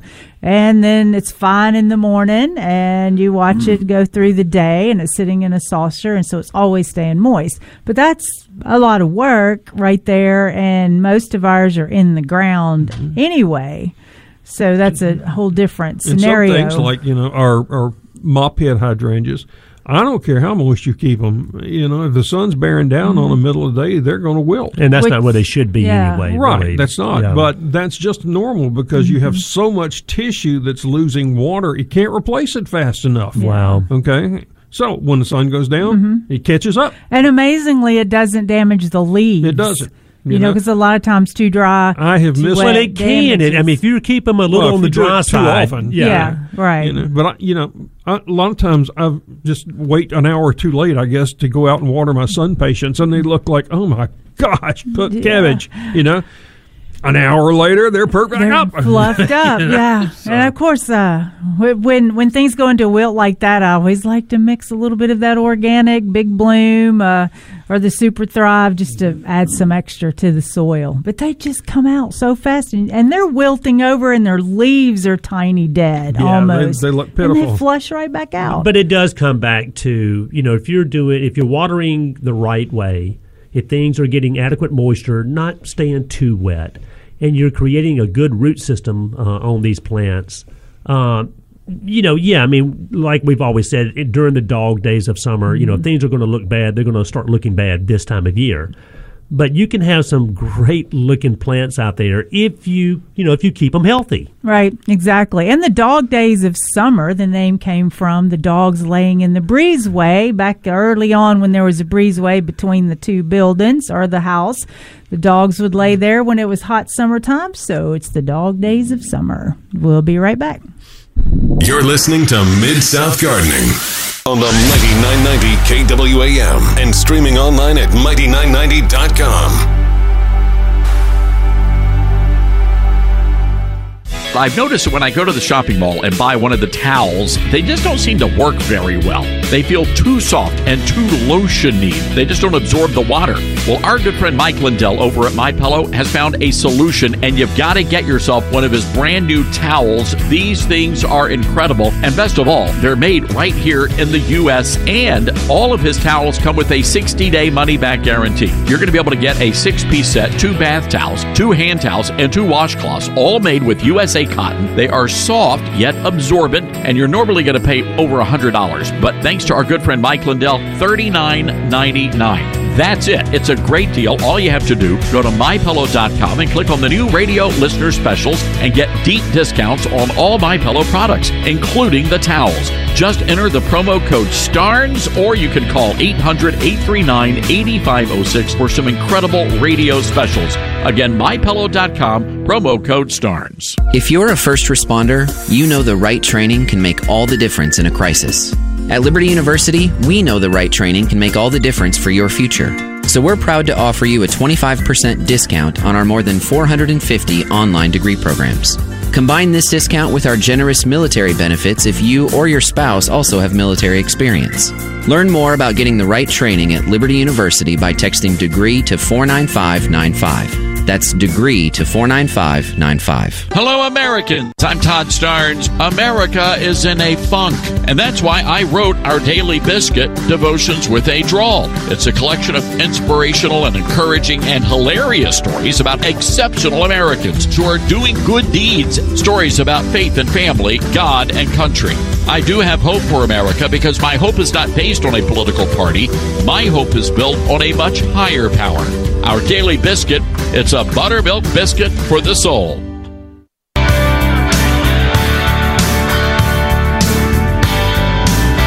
Good morning. Welcome back to Mid-South Gardening. If you have gardening questions, call us 901-260-5926. And earlier I was saying, Nougat Radio, I love that. But what's WNIX? The Talk of the Delta. The Talk of the Delta. That's in Greenville, Mississippi. Yeah, and we do welcome them again. That's AM 1330, FM 101.1. Glad you're joining us. Yeah. Tell your friends and tell your relatives out and wherever, because they can listen to us all the time at KWAMradio.com. You mean the people out in Egypt? Yeah, I'm talking about anywhere you can listen to us. Right, exactly. And that's KWAMradio.com. And, of course, you can go to the Facebook page, the Mighty 990. And don't tell them not to get freaked out over the name Mid-South Gardening. We originated here, been on the air here for over 30 years. Yeah. But really the problems are all the same. Yeah, true. Yeah. There's some soil differences, some plant differences, and we can, between the three of us here, we've got, we're sure over 100 years. We're just not really sure how long Veda's been in the business, because we're not really sure how old she is. No one by knows. Design. By design. But kind of a recap, guys. We've been talking about proper planting techniques when it comes to trees and shrubs. Heat stress, which is a big thing for humans, but for shrubs also. Well, think about if a human gets the heat stress, doesn't get enough water, what do? Why wouldn't your plants do the same? Yeah, this time of year, if you're not paying attention to your watering, you're going to have problems. But at the same time, like we mentioned in the first 15 minutes of the show, is also make sure you're not overwatering. And we were also talking about, which is so important, that, since most of us do tend to overwater, is to have good drainage on things. That way, you're not going to kill your plant the first time you overwater it, right? Yeah. And drainage is a big thing. And then we're also talking about container-grown plants. Betty, you like to use, especially this time of year when things start looking a little peaked, a liquid plant food like Fox Farm Big Bloom, which is a great fertilizer. Super Thrive, which has the seaweed in it you're talking about. And worm castings. Yeah, and worm castings, which is great to use. But just those things, guys, if you're just paying attention to the small things, it makes life a lot easier when trying to grow these trees and shrubs. Do we have time to take another caller? I'm not watching. Okay, Pam. Good morning, Pam, and thank you for calling. Yes, thank you. Yes, this year I've had a lot of weeds come up in my monkey grass, and I'm just so tired of pulling it out. I was wondering, is there any kind of a chemical that I could spray over the monkey grass that wouldn't harm it but would kill the weeds? Well, this is one time the organic won't work. It depends on, when you say weed, Pam, are we talking about a broadleaf weed or a grassy type weed? A grassy type weed. Yeah, there's, if you want something ready to use, there's a product called Grass Be Gone that you just spray directly out of the bottle. It kills grassy type weeds and it will not hurt your monkey grass. And then there's two other that are concentrates. There's a high-yield grass killer. That's actually what it's called. And then there's a product called Fertilome Over the Top. Those two products you mix with water. They're concentrated, so you mix them up and spray them through a pump-up sprayer. Now, do you have to add a surfactant to those? You do. Okay. But we'll talk more about that when we get back from the break. And the surfactant is not the Dawn liquid. No. Okay, right. All right, we will be right back.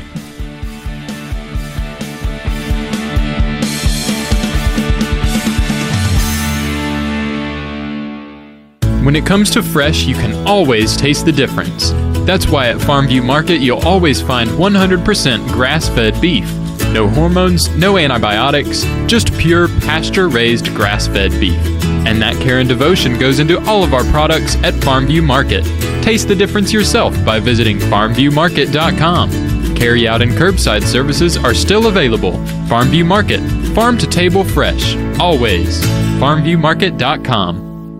America has a new choice for fair and balanced news. ToddStarnes.com. Journalism you can trust from some of the best reporters and opinion writers in the business. ToddStarnes.com takes you to the front lines of the culture war, defending faith, freedom, and your family. ToddStarnes.com also features exclusive interviews with America's top newsmakers like Mike Huckabee, Franklin Graham, and Newt Gingrich. Find out why millions of Americans read ToddStarnes.com every day. It's news you can trust. ToddStarnes.com.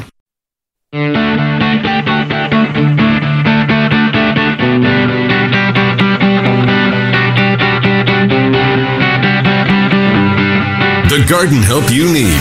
Now, Mid-South Gardening, powered by Palladio Home and Garden, with your hosts, Veda Vance, Kenneth Mabry, and Jim Crowder. Good morning. Welcome back to Mid-South Gardening. We are answering your gardening questions after the break. Oh, yeah. Can we go to another break now? Because I got to finish eating my peanut butter sandwich.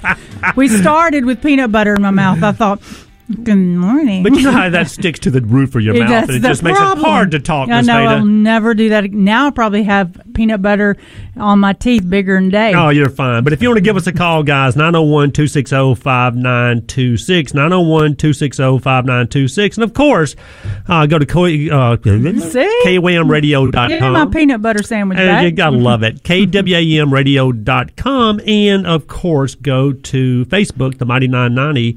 And you can shoot us a text. And right, because Jim's reading them right now, aren't you? Can see, well, no, I was trying. Your picture disappeared again. So good. I've got her. No, she's right here. I'm not getting her and getting the text. So.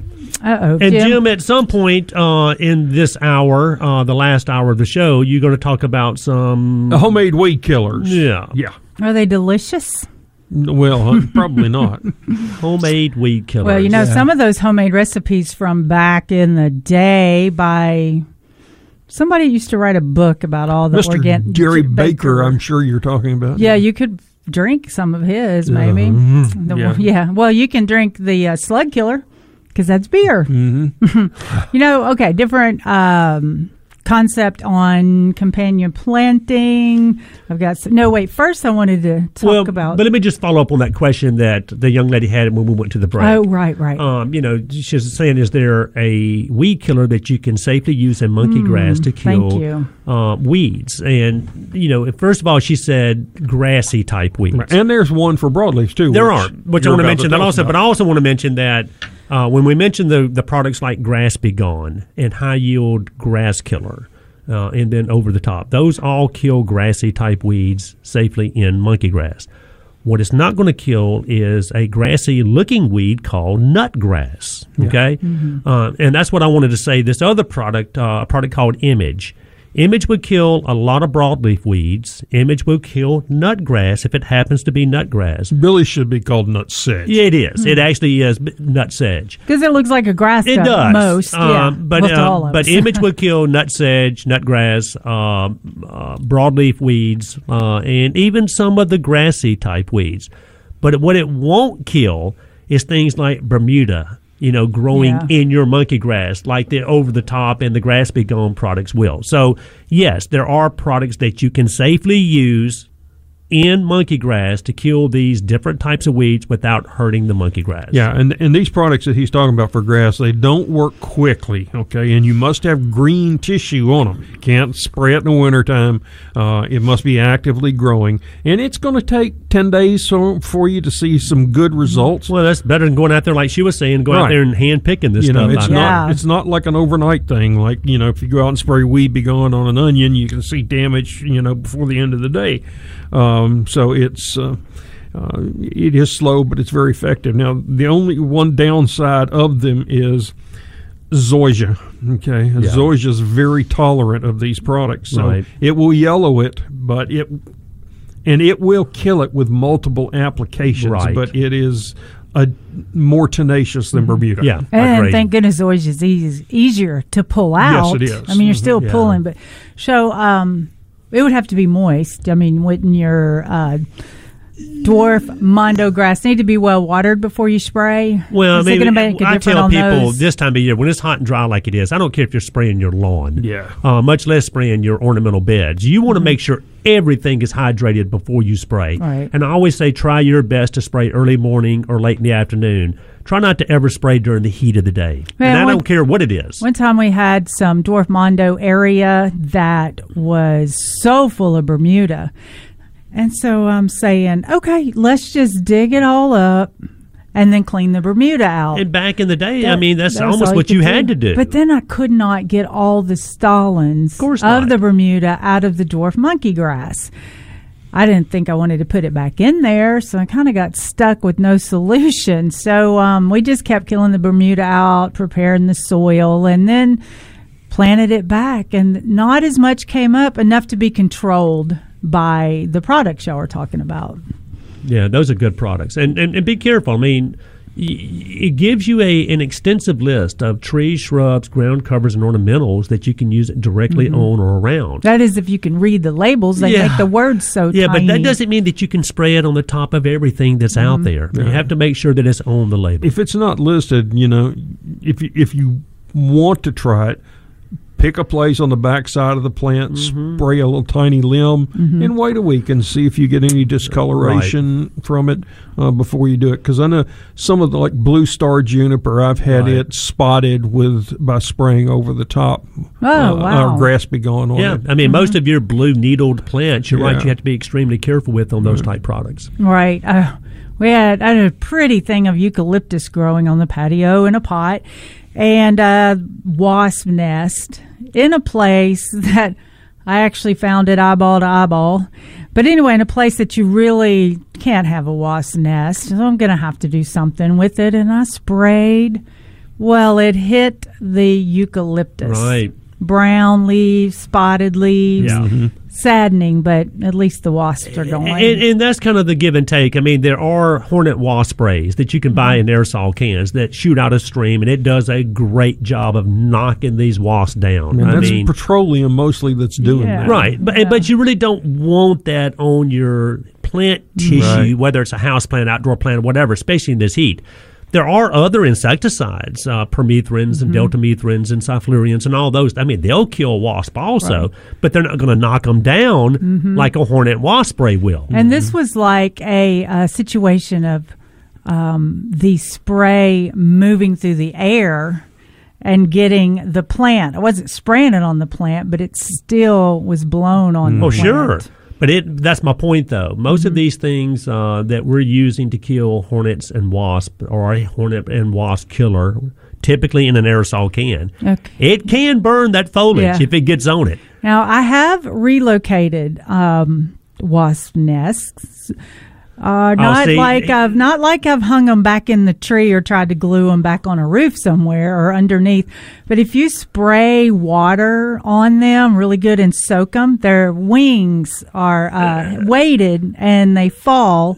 Or you've sprayed so much, that they're off for a minute. And then I grab the wasp nest. But they can still sting you guys. Yeah, but I throw it over in a bush or something and watch them look. And that's saddening to me, actually, that I had to remove their house. Now, but I don't know if they find that one. Probably not. But I didn't. I don't know. I just like the challenge of doing it. And don't get me wrong. I don't want to kill wasp. I don't want a wasp nest hanging right above my back door, where I'm going to get stung, my wife, kids, whatever. But if they're up higher, I could care less. In fact, I know they're doing good out there. Right. But there are some cases sometimes where you've got to go out there and kill the wasps that are on that nest, or like Veda said, try to relocate them. Not going to happen. And it's just saddening. I have a hard time with that.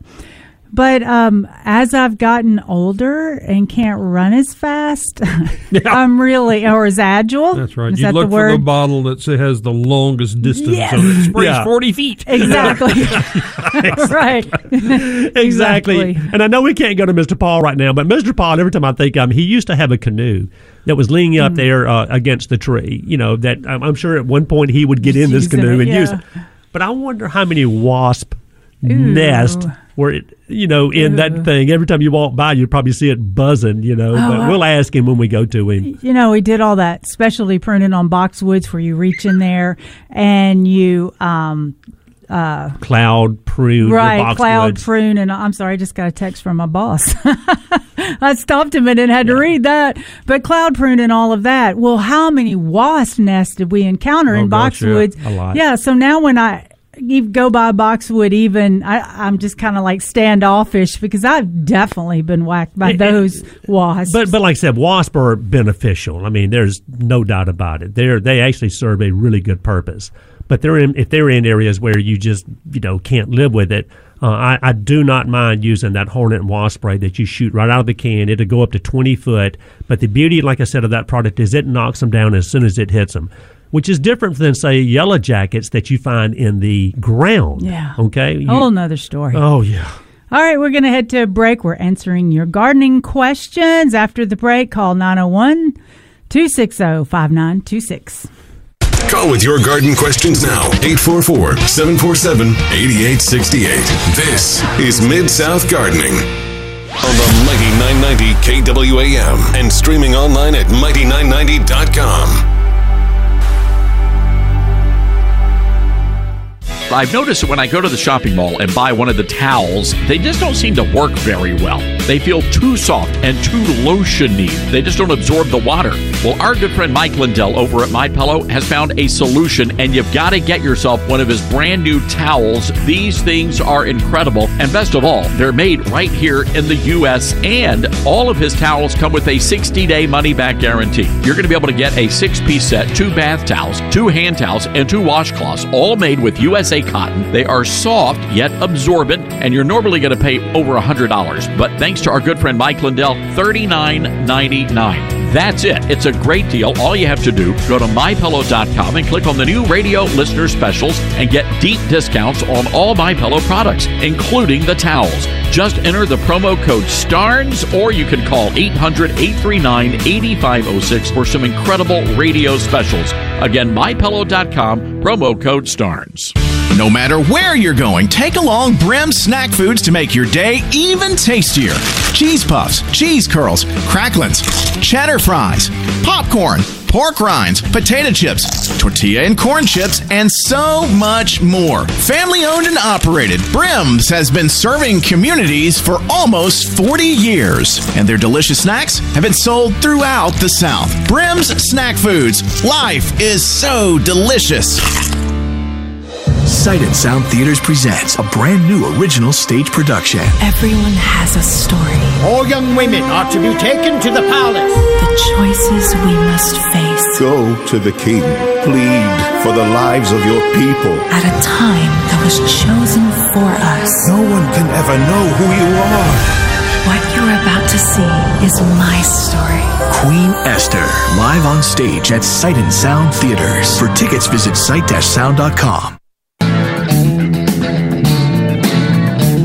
Good morning. Welcome back to Mid-South Gardening. If you have gardening questions, give us a call, 901-679-3635, or put it on our Facebook page. Let's go to 901-260-5926. Yes, let's do that number too. 901-260-5926. And, of course, go to kwamradio.com or go to the Mighty 990 Facebook page And I know we'll get to Mr. Paul in just a minute, but also we have a couple of affiliates that Jim likes to talk about. Absolutely. Yes, the Talk of the Delta, WNIX in Greenville, Mississippi, AM 1330 and FM 101.1. Welcome, everybody from Mississippi. And we have Nooga Radio in Chattanooga, 92.7 FM. Yeah. Appreciate y'all joining us this morning. Check out our Facebook page that Jim has done, and it's fantastic. And Lots of great information. And if you go to kwamradio.com, you can see all of our previous, or listen to all of our previous podcasts. So thank you very much. Yeah. I know. I listened to a podcast of a radio show for gardening. Oh, it's us. Oh, good. I like to hear what we said, we go through so much. Okay, let's go to Mr. Paul. Good morning. Good morning, Veda, Jim, and Kenneth. And good morning to you, Mr. Paul. And I'm telling you, I hate to get on you, Mr. Paul, and I've been trying to bite my tongue for the last really 6 months. I haven't been hearing enough of you. Let me just put it that way. And I know I shouldn't say this on the air, over radio, call you out like this, but you've got to get in touch with us a little more often. Well, I'll try to do better, Kenneth. Yes, sir. I listen to y'all every Saturday, but sometime I just sit there and drink another cup of coffee and listen because y'all just full of information. No. And something else. Y'all, I just want to let y'all know what a great job y'all are doing for the horticulture community. Because I was thinking the other day about Chris Gang when she was with the Commercial Appeal. Yeah. And we always had a full page of gardening news. Well, that went away, and then the only thing basically we have left is Mid-South Gardening, as y'all show, to connect all of these people. There's a lot of little different groups of garden clubs and plant societies. But the only thing that we have kind of to connect them through an umbrella is y'all. So we really appreciate what y'all are doing. Well, we Thank you appreciate it, very Mr. much. Paul. Yes, sir. Now, what about the canoe? Do you still have the canoe, Mr. Paul, leaning up against the tree? I'm sitting here looking at it. It's covered up with Virginia creeper. Oh, so it's not, you can't go canoeing in it anymore, I guess. No, I'm saving it for the next flood. I think it'll be here Monday. Oh, that's I think right. you're right. Yes. Now, what about any wasp nest around your greenhouses and your? Yeah, they're everywhere. But, I mean, they don't, unless you get right on them, they're not going to bother you. I just don't worry about those kind of insects because if they're eating on the plants, I pay attention to that. Yeah. But if they're just flying around, I mean, I can't. They was here before I was. And that's what we were saying. Just because you have a wasp nest doesn't mean you got to go out there and kill the wasp and get rid of the nest. And we truly believe that. But now there are some instances where they are, eye level or the head worst high. ones. The worst ones are the ones that you don't know about.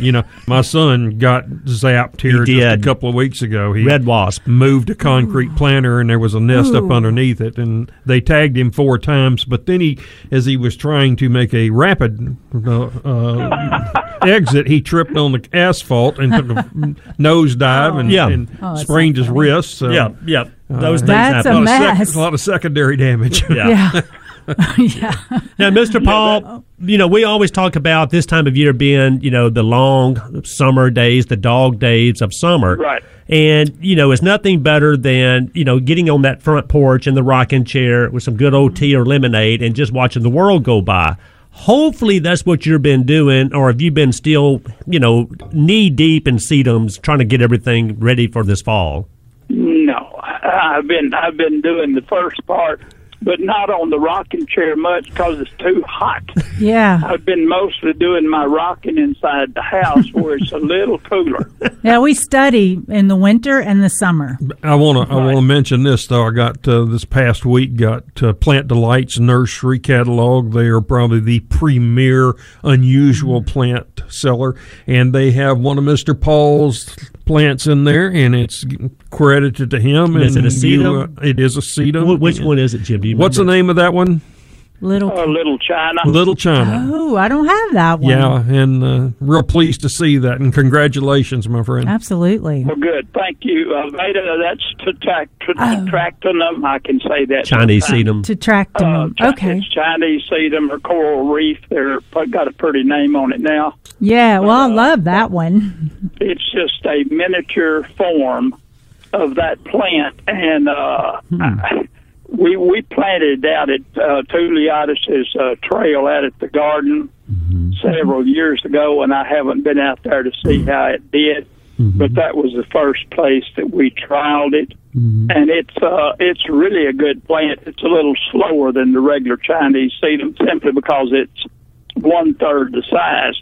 But I think it's going to be a great little plant for containers, and just for something different. Now, and can I ask you this, Mr. Paul? I know at one point, you had greenhouses. You were growing tons of ground covers, sedums in particular, but a lot of other stuff.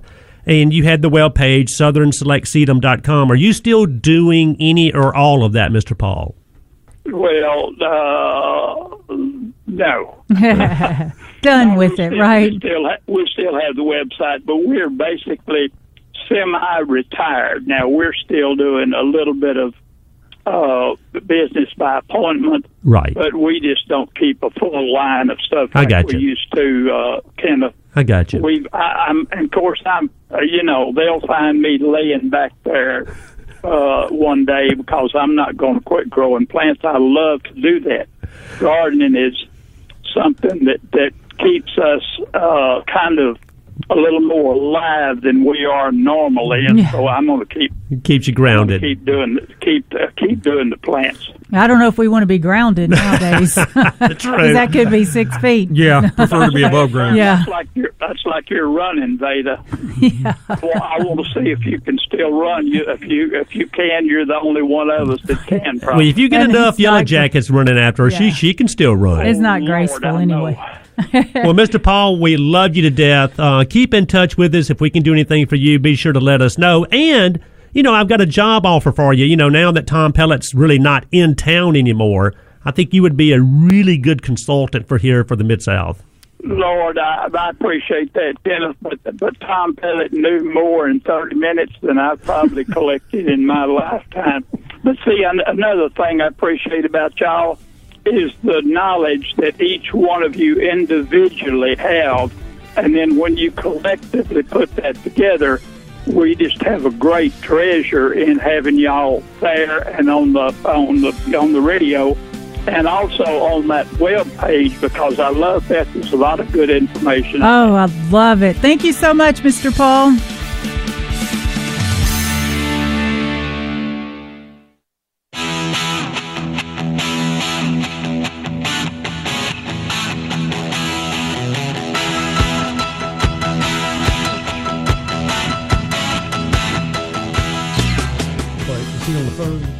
Good morning, gardeners. Welcome back to the Mid-South Gardening. You can listen to our Mid-South Garden Path Garden Podcast. Okay, focus, Veda, focus. Start over one more time. The Mid-South Gardening Podcast you can listen to 24/7 at kwamradio.com. So, let's go to Dwight. Good morning, Dwight. Good morning. Good morning. So as I'm walking around watering or whatever, I think of a lot of questions, and those times Saturday comes along, I can't remember them. But this is one I have wondered about weed killers. Most of them say don't apply 90 degrees or more. Well, it's only 80 right now. And, of course, it's going to be high 90s later. Can I put it out right now? I would not, because most of the things that it's going to kill are broadleaf weeds, which are not. Right. They're either mature, they're difficult to kill, because most of these are growth hormones. They make the plant grow rapidly and then die. Mm-hmm. Most of these are going to fade, but it's still too hot. Okay, we're going to get some more 85 to 90 degree days, and I would not. Any of the things that address grasses, that's fine. You could use Image for broadleaf weeds. because it doesn't have that temperature restriction. Yeah, Image, and then there's a Weed Out with nutsedge control that's got that sulfentrazone in it. Okay. Both of those are great products to use. So, just nothing that's got Trimec or 2,4-D, MCPP, dicamba. Those are ones you want to just shy away from because, a day later it can get over 90 degrees. It'll vaporize and just drift in the wind. Right. And do weird things to your neighbor's roses. Now, that may be a plus, or not. Right. Yeah. Well, and I know that you said last year, or when probably all along, about hydrangeas, keep old wood, right? Yes, yeah. You don't want to do any pruning really now, other than just removing your spent flower buds if you want. Yeah, just deadheading. Yeah, because they are setting flower buds for next year. Right, and so surely you would want to save some new growth for the future, or? Well, it's one of those things, Dwight, where you never have to go in there on the old mop head hydrangeas, the blues and the pinks. You never have to cut them back at all. Like Jim said, you can go in there and just deadhead them, just for aesthetic reasons, cutting that old dead bloom off. But if you ever cut them back, you want to try to do it right after they bloom. And usually you just go in and take out the oldest canes because they're they produce less flowers. Exactly. Yeah. Anything that's peeling like a birch tree, reach down all the way as low as you can get and cut it out, and you'll get 3 or 4 breaks off of that will come back up to replace them. Oh, I was mistaken. So you do want any pruning? You do want to prune old? Typically, yes. You can take out the oldest wood, and if you're really into it, if you're really trying to produce large numbers of flowers, do it every year. Go in there and pick the 3 to 5 oldest canes and take them out. Not more than say 10% of the canes if it gets really big, right? And that will really increase your flowers. Yeah. And would that go for the butterfly bushes also? Now, with butterfly bushes, we like to prune those hard and do that. We usually do it in January. But even February, even early March. You can just any time, really. They just, they're almost evergreen, anyway. Because, Dwight, they'll grow, they'll flush back out and bloom off that same year's growth. And you get that nice weeping type of habit. If you don't trim them, they get twiggy. They have more, but little tiny blooms, and they're just not near as attractive. Right. So by hard, you mean that down knee? Oh, yeah. Or lower. 19 inches, 12 inches. I take mine down to anywhere from 8 to 12 inches, just depending on the plant. They just look so much cleaner and healthier when they come out. Yeah. Well, I don't care what everybody says. Y'all are pretty good after all. I'm kidding. Awesome. Well, thank you, Dwight. Thank you so much. Thanks, Dwight. Appreciate the call, buddy. But that's a great question about spraying for weeds in the heat. Most of them, like Jim said, most of those broadleaf weed killers you cannot use when it's above 86 degrees. Right. And you don't hear the recommendation a lot of taking the oldest wood out of the hydrangeas, but I did that too because we had that under specialty pruning to where we went down into it more. And then there's a lot of dead ones too that you need to pull off. And also sometimes they get so big they're out in your walkway, so you can take those off at the bottom. You can do a little shaping too, which is different from the the paniculata variety hydrangeas, the newer white blooming limelights, bobos, little limes, those kind of things.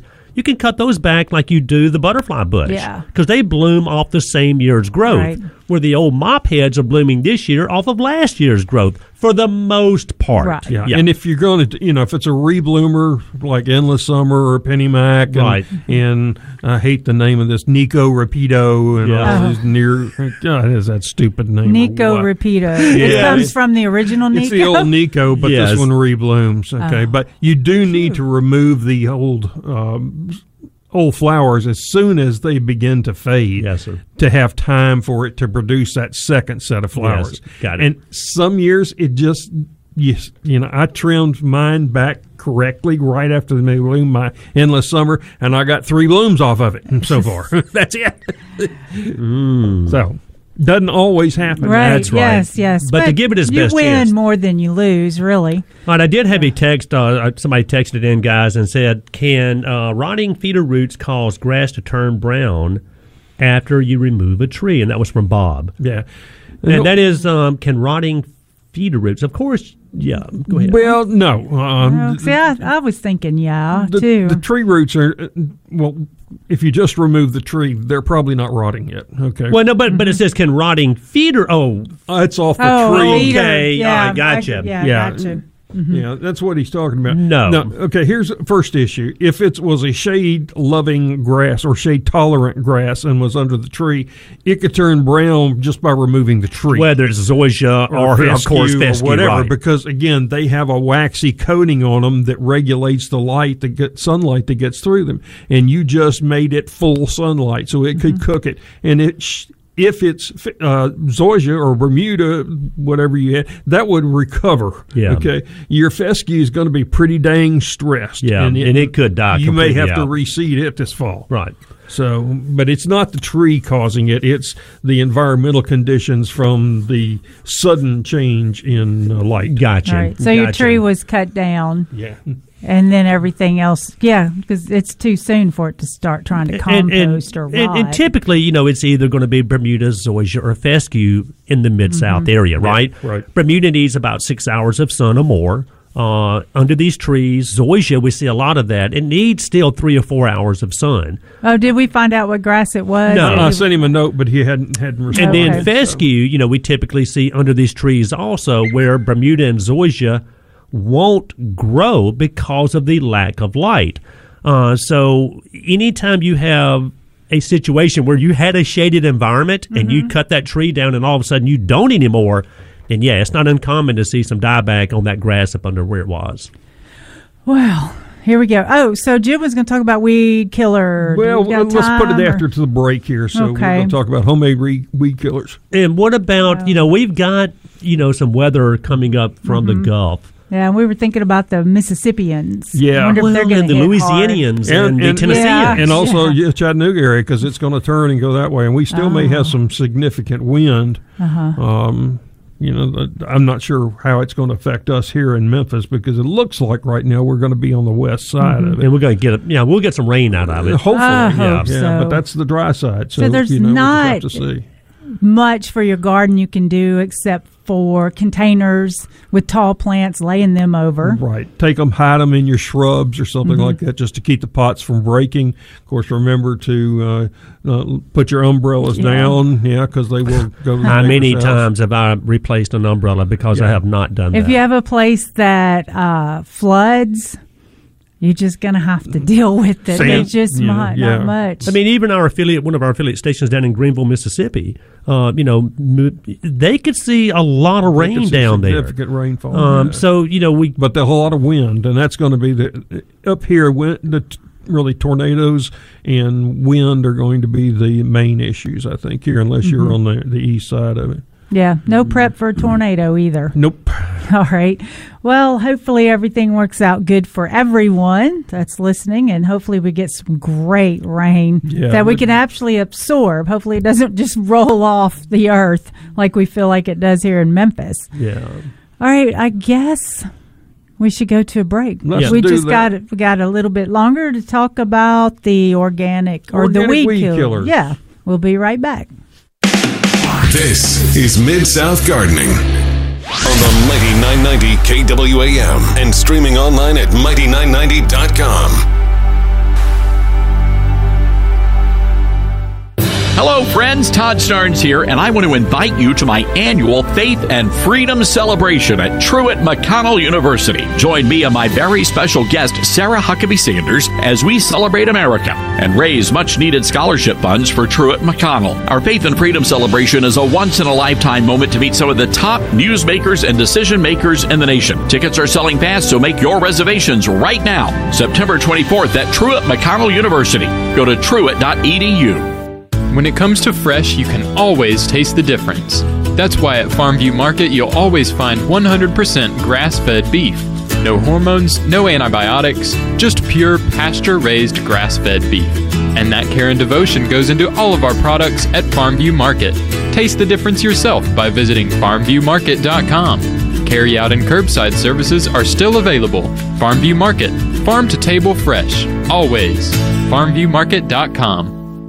America has a new choice for fair and balanced news. ToddStarnes.com. Journalism you can trust from some of the best reporters and opinion writers in the business. ToddStarnes.com takes you to the front lines of the culture war, defending faith, freedom, and your family. ToddStarnes.com also features exclusive interviews with America's top newsmakers like Mike Huckabee, Franklin Graham, and Newt Gingrich. Find out why millions of Americans read ToddStarnes.com every day. It's news you can trust. ToddStarnes.com. Hello, Americans. I'm Todd Starnes. America is in a funk, and that's why I wrote our Daily Biscuit, Devotions with a Drawl. It's a collection of inspirational and encouraging and hilarious stories about exceptional Americans who are doing good deeds, stories about faith and family, God and country. I do have hope for America because my hope is not based on a political party. My hope is built on a much higher power.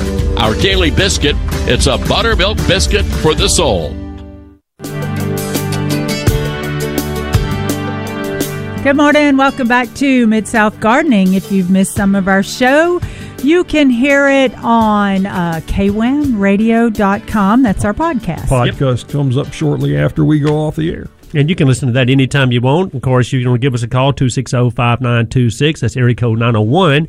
And if you want to send us a text, you can go to the Mighty 990 Facebook page. But, Jim, one thing you want to talk about in the next 2 or 3 minutes that we have or some maybe homemade weed killers. And I love the aspect of that. You know, this is just – and that's just a day or two ago, I read this really well-written article about the benefits of making your own weed killer, how much cheaper it was than buying Roundup. Okay, but you heard a testimonial earlier about a guy who's been using this very same formula, and you know the fact that a lot of stuff it just didn't kill. You know, now he was mixing. It's vinegar and using the 5% vinegar, not the 20%. If you use the 20%, you really want to wear protective clothing because it can burn you. But it will flat out kill weeds, though. It will burn the top off of them. Yeah. Yes. Now tenacious weeds will come right back. Okay.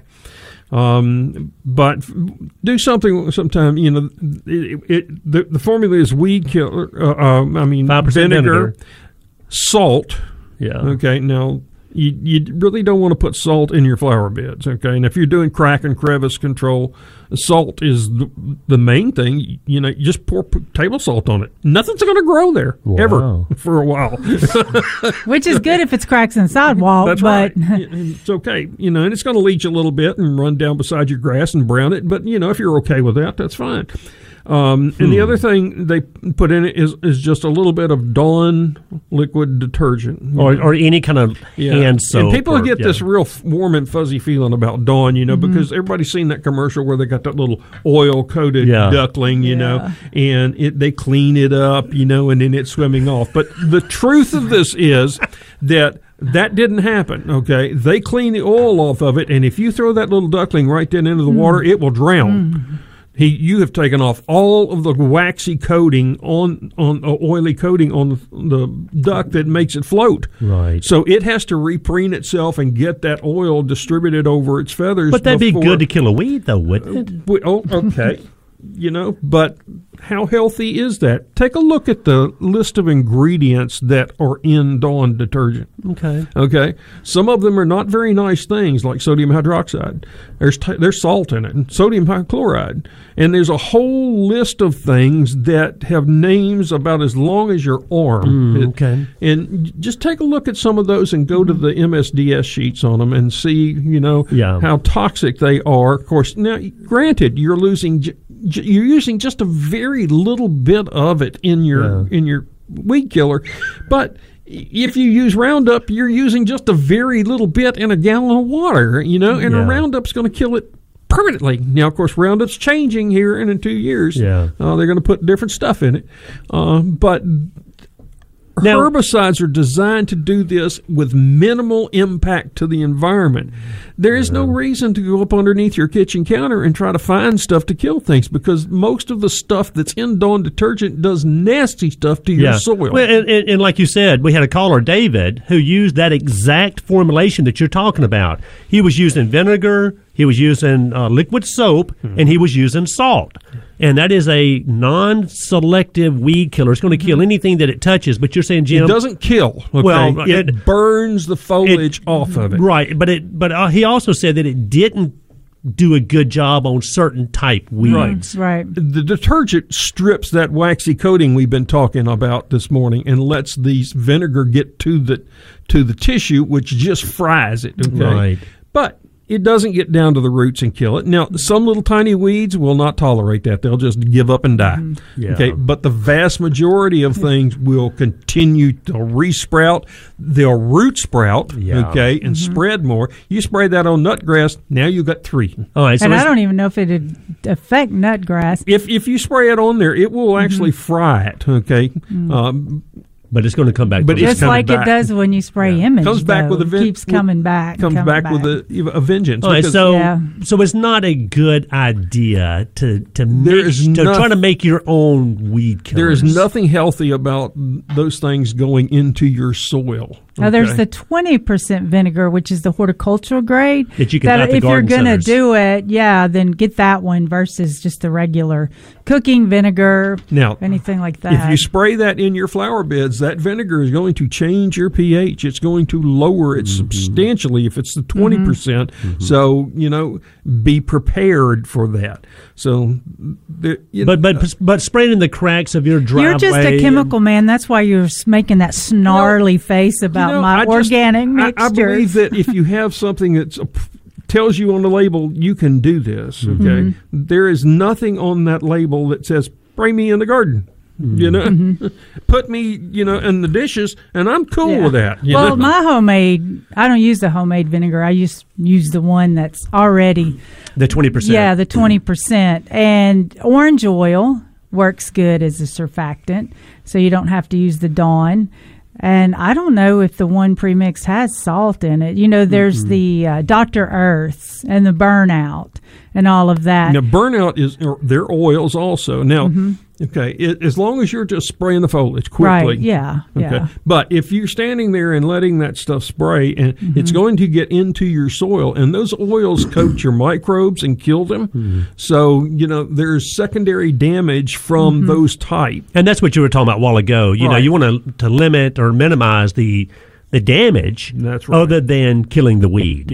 So affecting pH and soil and all that. Like farms, their soil has 1% organic matter, like the farming land, and then right next to it where the soil hasn't been disturbed has 3% organic matter. And I'm thinking I'd want the 3% over the 1% of the organic matter, but then I also hear it's in the farming area, so they're depleting the soil of the microorganisms with maybe overuse, I don't know, of fertilizers and chemicals and all.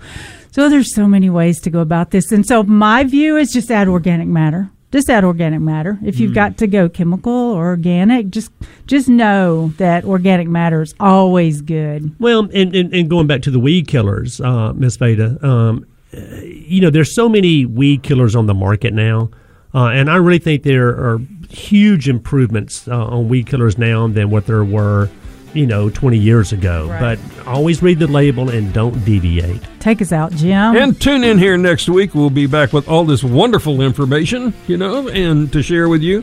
You've been listening to Mid-South Gardening right here on our flagship station, KWAM. And thank you for joining us. We'll be back next week.